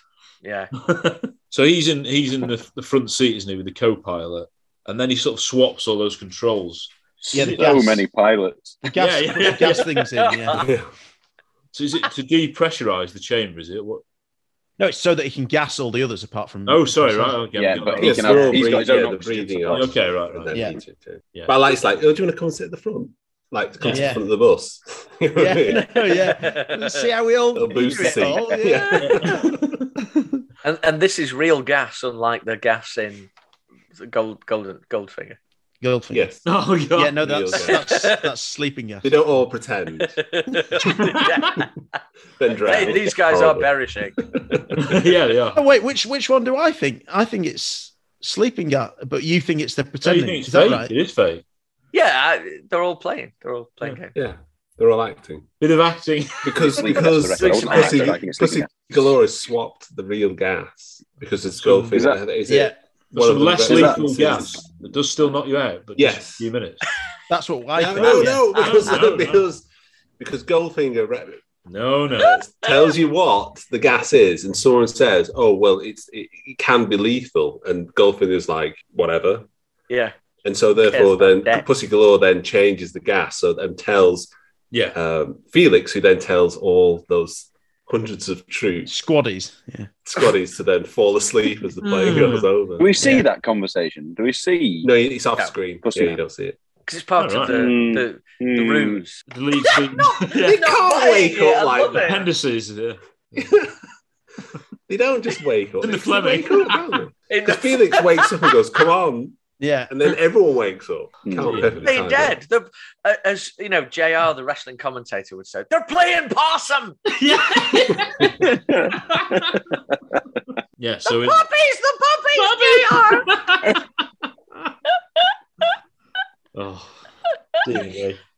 I hope Lorenzo is old enough. Lorenzo, that one's for you, buddy. That one is for you, buddy. Yeah. So the plane crashes basically near the Disco Volante. Yeah, he brings it down. It's I love it with the lights. Horrible crash. Yeah, it looks so. It is. Yeah, it's real, isn't it? Model crash work of that era. Yeah. And obviously, there's that terrifying thing where obviously really loud screeching sounds as it coming down. Yeah, it's horrible. Filmed at pace, but then just before impact, there's complete silence. It's like. I think it's a really scary. One of the scariest plane crashes I've seen. It is, yeah. I love the lights that have been played into the into the water or shone into the water, whatever. Yeah, I think in terms of the model work, wasn't this Peter Lamont who was one of his first sort of major things he did on the show? On the show. The show. Well, sorry, the Bond show. Yeah. A gag for the show. Yeah, the gag. Yeah, some bits and pieces. These aren't just any bits and pieces. My word. We then, of course, see Largo watching on, so it links it all. I together. love it. I love it. What a cozy. Disco Volante there. Oh, it's so cozy. Waiting, yeah. Brilliant. They are really. There is a nightclub called that now. There's a what? That would be. If there wasn't a nightclub called Disco Volante, it was Harry's Isthmus special. Yeah, the Disco Volante. Yeah. Yeah, that's as close as it would come. We've already done it, Chris. We've already done the gag. All right, sorry. But I would say it must be a regional club somewhere. Yeah. Purely like. Somewhere in Spain or Portugal. Yeah. Expat nightclub. Yeah. Expat. Harry, didn't you pronounce it Disco Volante throughout the Isthmus special? I think you might have. It's because there was a Portuguese player for Everton called Nuno Valente, wasn't there? I doubt that's why Harry said it. No, that won't be Harry. I don't know what I've said and why I've said it. Isn't that Boris Johnson's entire prime ministerial modus operandi? I don't know where I've said and when I've said it. Sorry. They make it topical. We can't have that. Sorry. No. Ages the podcast. Sorry. That's fine, Rob. No, don't want that. We don't want that. It's not hate speech, so it doesn't cross the. But yeah, we mentioned it before, didn't we? We love how Largo gets his hands dirty, doesn't he? He himself goes down to dive and retrieve this box. So what is the box containing? Basically the keys. What is it? Or no, the dialing codes. Or yeah, I think so. Obviously, they're stealing the nuclear weapons. Yeah. Handle like eggs. It's awful. It's horrible. The wave he gives, to the guy who's strapped in. Kills Angelo. Yeah. Yeah, he's the one who killed him. It's awful. Horrible. But sorry for him. No? To Chris's point, it's a great chance to show Largo that. Yeah. Him being absolutely brutal. Yeah, good. Do you think part of the reason he gets so involved is because he has to see the job through in terms of because he's so high up in Spectre and obviously he's answerable to Blofeld, he's number 2. You've got to be able to do a lot of it yourself. You can't be leaving such huge jobs to sort of minions. Yeah. I'm sure he's feeling the pressure in some way. He wants to be. It's like someone who's a little bit stressed or under pressure. They want to be at the heart of everything a little bit. I don't know if that's part of his motivation. Yeah, I think it's to ensure it gets done, and he thinks he's the best person to. Yeah, I think that's what makes him successful is that he is hands-on and is. Yeah. And that's why in that scene where his counterpart is killed, it's just like an eye looks. It's like I'm getting the job done. I don't have anything to worry about. Yeah, this underwater photography. This is and I'll say that about the entire film is still some of the crispest underwater photography you will see anywhere still today. Absolutely. And now on Blu-ray roll. I'm magnificent, isn't it? Yeah, it's lovely. All those lovely Connery hairs floating. Yeah. Hairy legs. Gorgeous. Yeah. Outrageous. It's so crisp, the big netting that they put over it. Yeah. And then you see the shark lurking, so you know. Yeah, they are in the area. Yeah, and they'll come back into it, obviously. And people are going to struggle to find it. Yeah. I can't quite picture it. You might be able to. I think there's like, I don't know if they've got their own theme or something. There's some kind of John Barry music here where it's like, a baddie, like the villain's scheme. It's sort of clever music, and it's cracking. It is. It's that trumpet again. Yeah. Yeah. That that's it. Yeah, that's it. Trumpet is here again. I really like in this scene as well that prior to this, involving the plane, is the livery of the plane. The decoration of the plane. Yeah. It's very World War II. And then it reminded me that, sheesh, this came out 20 years. 20 years, exactly. Yeah. Only 20 years after the end of World War II. It's insane. Yeah. It's 20 years since we invaded Iraq, if you think about it like Dear me, that's insane. I say we. Well, hang on, we can't say it was invasion. Can't. Yeah. Oh, no. I remember seeing you down there, Nash, Yeah. Sorry. Yeah. I think, if anything, I remember getting in from a night out and seeing the news. What? Yeah, it was, wasn't it? It was. It was. I was with you, Tom. Yeah. Yeah. I've been in Sheffield, actually. Yeah. It was in Sheffield, in Whittam Road. On Sky Sports News, pictures of objects. Live from Dagenham and Redbridge. There's been a major, whatever. Yeah, what's going on? I got confused then because I was thinking 20 years. No, it's 30 years, isn't it? Because that was when we first... The Gulf. The Gulf War. Yeah. Oh, yeah, we did that again, didn't we? 10 years ago. The sequel. So depressing. Yeah. But then thinking of the shortness of time of that gap of 10 years, because that feels like a huge amount of... Yeah, that does, doesn't it? Yeah. It isn't. Really isn't. Nice childhood memories. Yeah. What film was it? You're all gonna die! Yeah. But even in this, no one will ever see... Okay, maybe it's a bit Stingray, isn't it? But these incredible orange underwater floats to transfer the bombs. Yeah. This is all Ken Adams doing. Oh. The noises, the little whirring of the... Yeah. I love it so much. Do you think how people say that the underwater scenes are slow and stuff? Do you think this is one of them? It's the slowest. This could do with a little bit of a trim. Yeah, it's not what they're referring to, of course, but this is the slowest. I think the film could do with a trim. I think there are when I watched this, and obviously I was conscious of all those comments about, it's really boring whenever he's underwater. The scene is great. But I do think, I don't know if it's is this Terence Young kind of pushing against the Guy Hamilton Goldfinger kind of, let's just slow the pace down a little bit after Goldfinger, which is quite, it's pretty, full on. 20 minutes shorter, isn't it? I think. Yeah, and that's why I just thought, is this Young kind of I'm the original director of these films. This is my style that has been, aped and copied and stuff. So I thought, was it a conscious rejection of what Goldfinger was and making this much more of a kind of grown-up thriller? Because it is very different to Goldfinger. I think later on there are quite a lot of quick scenes that I noticed as we'll get to it and everything. But I did definitely think that this one, they really take the time over showing what the villains do with to get the bombs and everything. They could have, edited it quicker and everything, but they're wowing the audience though. Look at this. Exactly. I think they're showcasing something pioneering, aren't they? Yeah. And I think they keep every if there's a shot of a shark, they want that in. If there's a shot of bubbles coming towards the camera, they want that in. They're just getting so much good footage. They probably felt compelled to present it all, I think. The closest a Bond film will get to The Thin Red Line, basically. It is. Well, later on. Later on. I've made those notes. Yeah. Good. See, I do know what you mean, Chris. My personal taste, I love the more slower. The whole film just is such a nice, lovely pace. There's it doesn't feel rushed at all.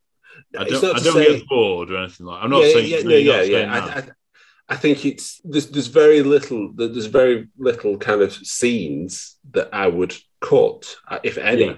It's just when I think about when, like, John Glenn talks about, Peter Hunt's editing of you as you walk towards the door, you don't need to see them walk through the door. Yeah. I think there's times in the scene where you see them like Paul do things, you see the full action, rather than your brain just, well, they're doing this, so I don't need to see the rest I don't need to see to feel that action. And that's what just made me conscious of that kind of style. I think part of the problem might be, I think I mentioned this to Matt, the underwater, there are far fewer sound effects as well. So everything is quieter. It's just music. There's no dialogue. We haven't got to... Fiore's only, you better go back to the sub. And there's no dialogue underwater, so there's nothing to and the sound, there's no machine gun fire or explosion. No, especially in the battle later.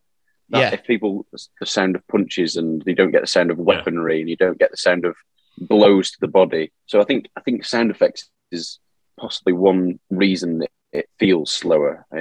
I would say. And there's no kind of like jerky movement, because it's like, I'm going to throw a punch and it's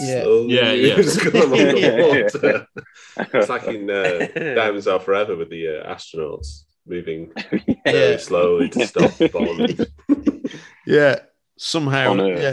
The first underwater scene, when you see the Vulcan bomber landing on the sea and it going under, absolutely sensational. We should never underestimate just how groundbreaking that is at that time. And it's sinking to the bottom, and then you're seeing divers come through. I love how they cut D'Angelo's breathing apparatus and just the sheer fear on his face when it's done. And yes, okay, is it slow? It lingers, but it only lingers like they do in Moonraker when they see in the space scene. Because ultimately what you've got here is you've got something that has never been seen on screen before it this way, and it's wanting to show it off, and too right for it. And this is actually one that's not just being, it's not just ostentatious, it's doing it because it serves the purpose. We are seeing the nuclear missiles being transported to the Disco Volante. And it also highlights, again, how hands-on Largo is. It's a good scene for Largo. Here we see him being full-on involved in the missiles being taken over. And throughout the series, it's not all that often that the main villain of the film is actually the practical one who gets his hands dirty to fulfill his mission. And this is where, when the Scubas get back, to the lovely License to Kill-esque. It really is License to Kill. Nice. Largo, that's where he's in a blazer and scuba bottoms.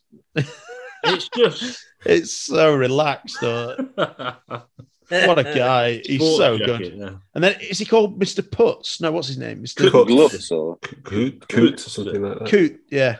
Right, played by, here we go again, George Pravda. Chris, what's he been in? Just say the same kind of things. The Prisoner. The Prisoner. That was my other one. That was the one I was about to say. There's two of them very youthful. Is it The Avengers? No, very similar though. Quatermass. Bond Connection. Quatermass and the Pit. No. The same. Yeah. The same. And then you and Steve Clamp. Doctor Who, yeah. And then the other two credits I've got him down as are Dracula, presumably, the Scaramanga ones, the third nipple. Scaramanga. Oh, right, yeah. And a film I saw, unbelievably, the most me film ever, that Spy Hards are reviewing. No. Oh, sorry. I thought you said Spy Hard. Rob's eyes lit up, yeah. No.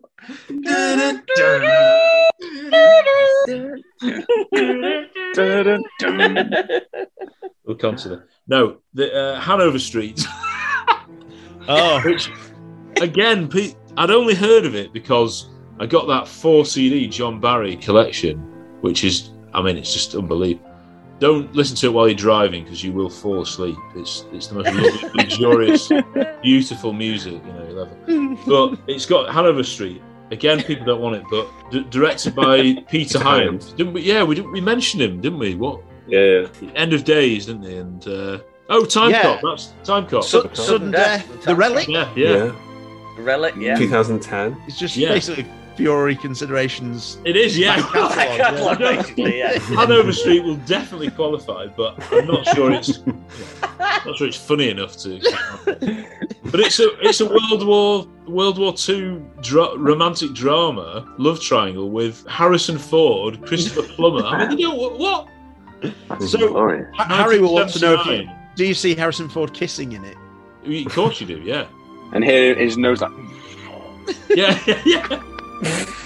1979 John Barry, guys. I mean, do you not? The theme is unbelievable. That is special. The romantic music is beautiful. Yeah, it's much better than the film. But yeah.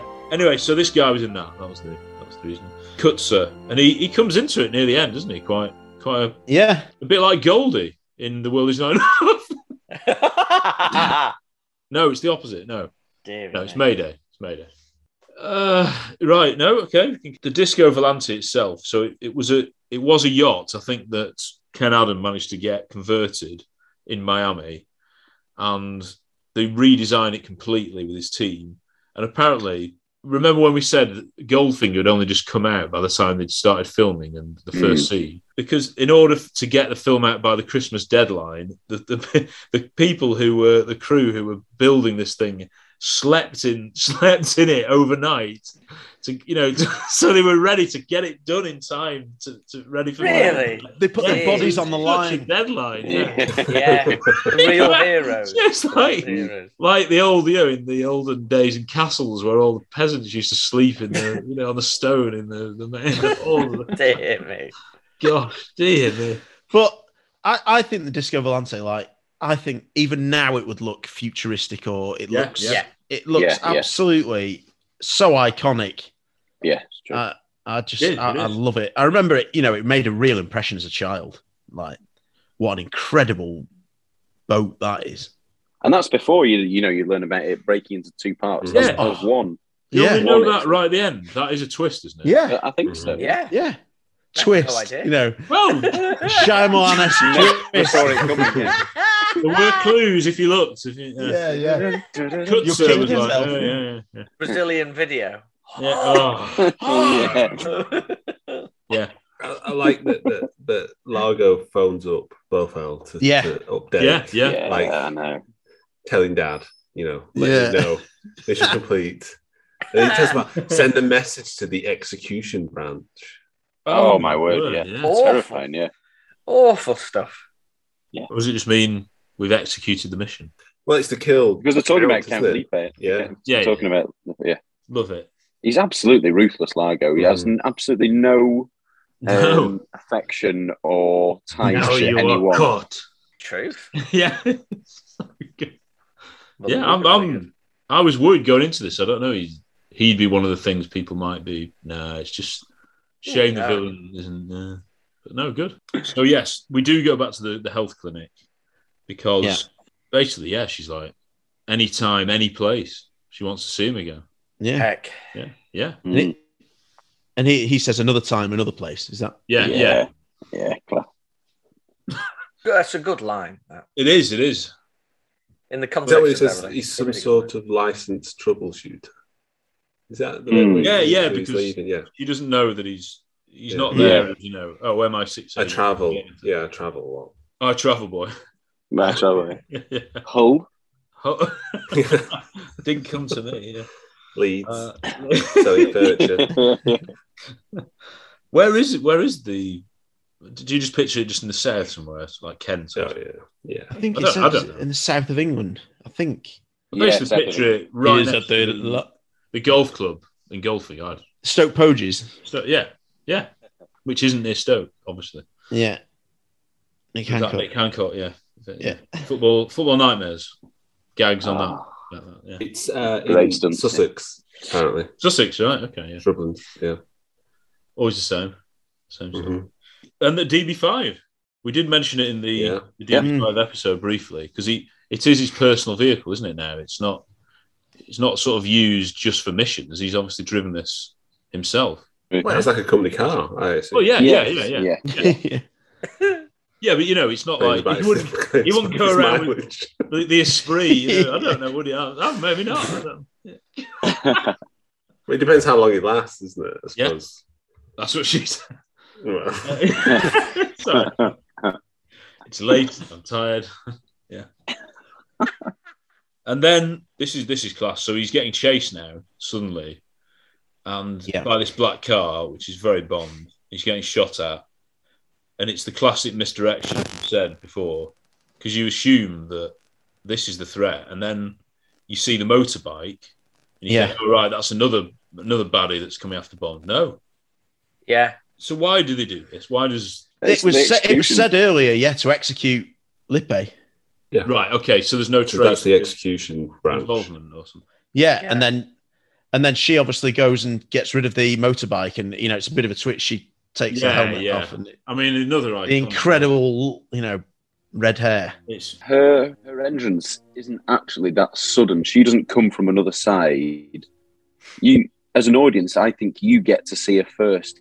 Kind of. I think you on the bike. Get you're to talking be about the one that spots her on the horizon. So, on the bike. Yeah.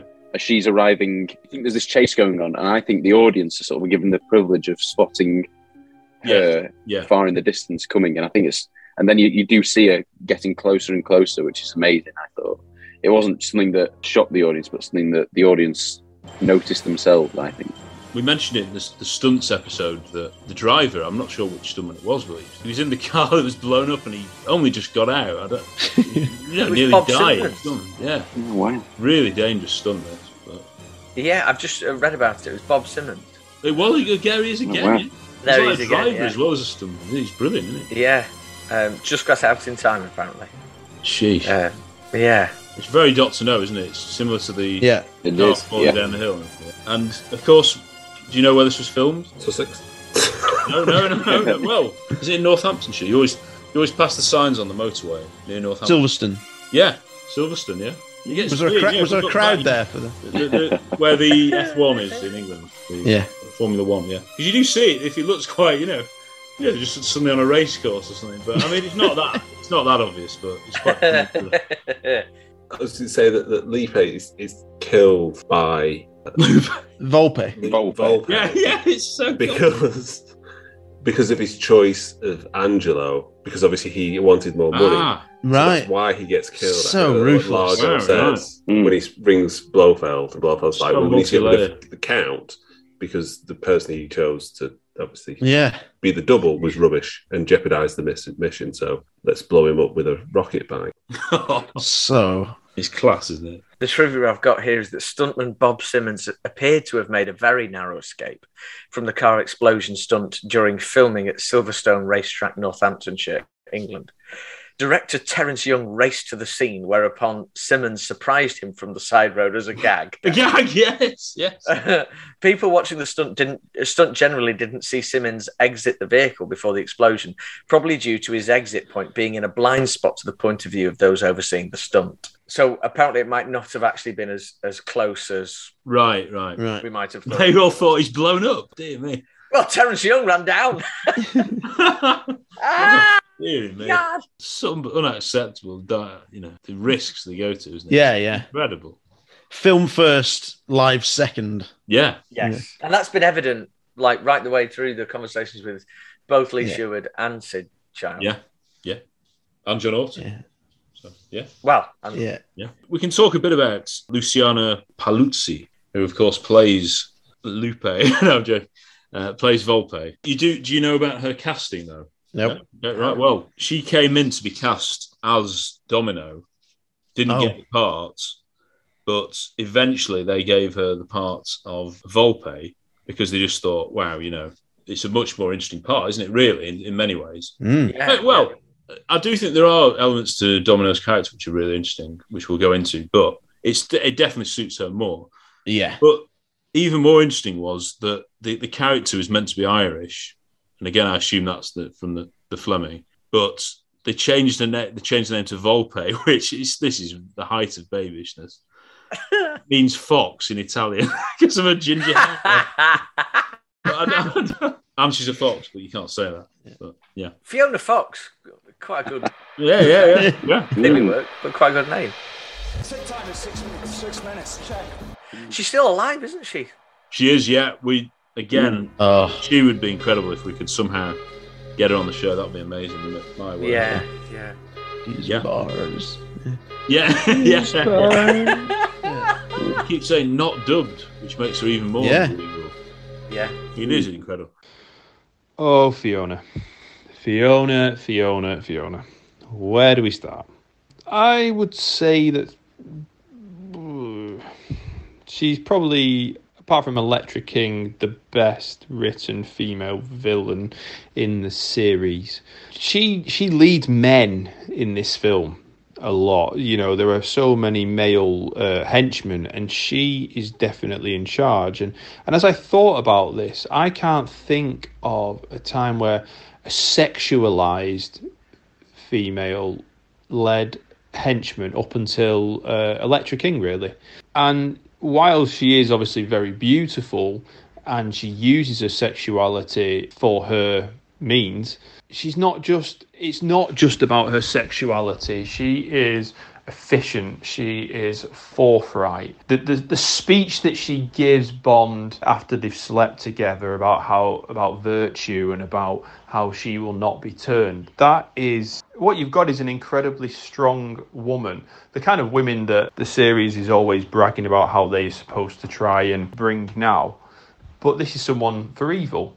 And you take every word she says. In a lot of ways, she's the opposite of Pussy Galore in terms of, like, the previous film. You obviously had James Bond turning Pussy Galore from bad to good, and this is not going to happen here.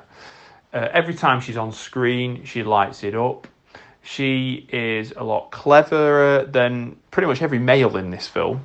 And you see that with the signs of, even when she's just with the gun with Largo, she's just phenomenal. The scene with Duvall, I think, also says a bit about Duvall, because I think she's meant to play like his personal assistant and stuff. And, well, let's be honest, they've quickly fallen into a relationship. So I think Duvall had his eye on her from the start. The other thing is I was thinking about it, is that this series at this moment in time is obsessed with having ginger females as villains. You know, we've gone from Rosa Klebb, Fiona, and then we move on to what's her face in You Only Live Twice, Fiona Mark II, I can't remember her name, sorry. And then you move on to Irma Bunt, and it's a bit gingerist, isn't it, really? Right, other things she's been in, yeah. A little-known film called No Time to Die, directed by Terence Young, yeah. Dear me. Need to see that, don't we? OK Connery in No Time to Die, double bill. No, okay. Again, this sounds tasteless, the title, but it is, a film. Chris, have you? The Klansman, and it is about the Ku Klux Klan, I think, with Lee Marvin, Richard Burton, and O.J. Simpson. I mean, flipping heck. Whoa. What? Think about that cast and Luciana Paluzzi. I mean, and that was Terence Young. No, they don't want it. They don't want it. Whoa. They don't want it. No, as if that's going to be available. They don't want it. These films that are on like twice a week, and then you get... Just go through the cast again. Right. Because I've Lee Marvin. O.J. Simpson, I've forgotten everything. He's in a lot of Western. Okay. Lee Marvin. Yeah. Richard Burton. Obviously, Luciana Paluzzi and O.J. Simpson. Yeah, that's class. Can he act? Was that? I think that was his first part, maybe. But, before Ortberg, not Ortberg, Nordberg. Nordberg. And he's unbelievable in the Naked Gun films, isn't he? He's absolutely brilliant. Straight, man. Yeah. Straight, yeah, he is. Yeah. I love the mad idea that this was 14 years before. Yeah. The Naked Gun. Well, famously, NFL, you retire early, don't you? This is it. Well, won't be long, Harry. Other credits I've got for the Italian sex comedy, The Sensuous Nurse. O.J. Simpson was in that. No, but Matt, you know who was? Ursula Andress. No, and stop. Jack Palance. They don't exist. Someone's made these up. Right, and the last one that I thought of interest in her back catalogue, an espionage TV series called Five Fingers, co-starring David Hedison. Oh, no. So many links, though, aren't there? Yeah. The links are incredible, the links. And then she retired from acting quite a long time ago after marrying the president of Warner Brothers. So, yeah. That helps, doesn't it? Yeah. Yeah. I think she's a production assistant, or she's been working in a more higher up. She should be. Yeah. She's an absolute legend. Yeah. Just magnificent. Yes. That's all for part 2 of our Thunderball review, but stay tuned for part 3, where Bond is briefed by MI6, gets to Nassau, and meets Domino.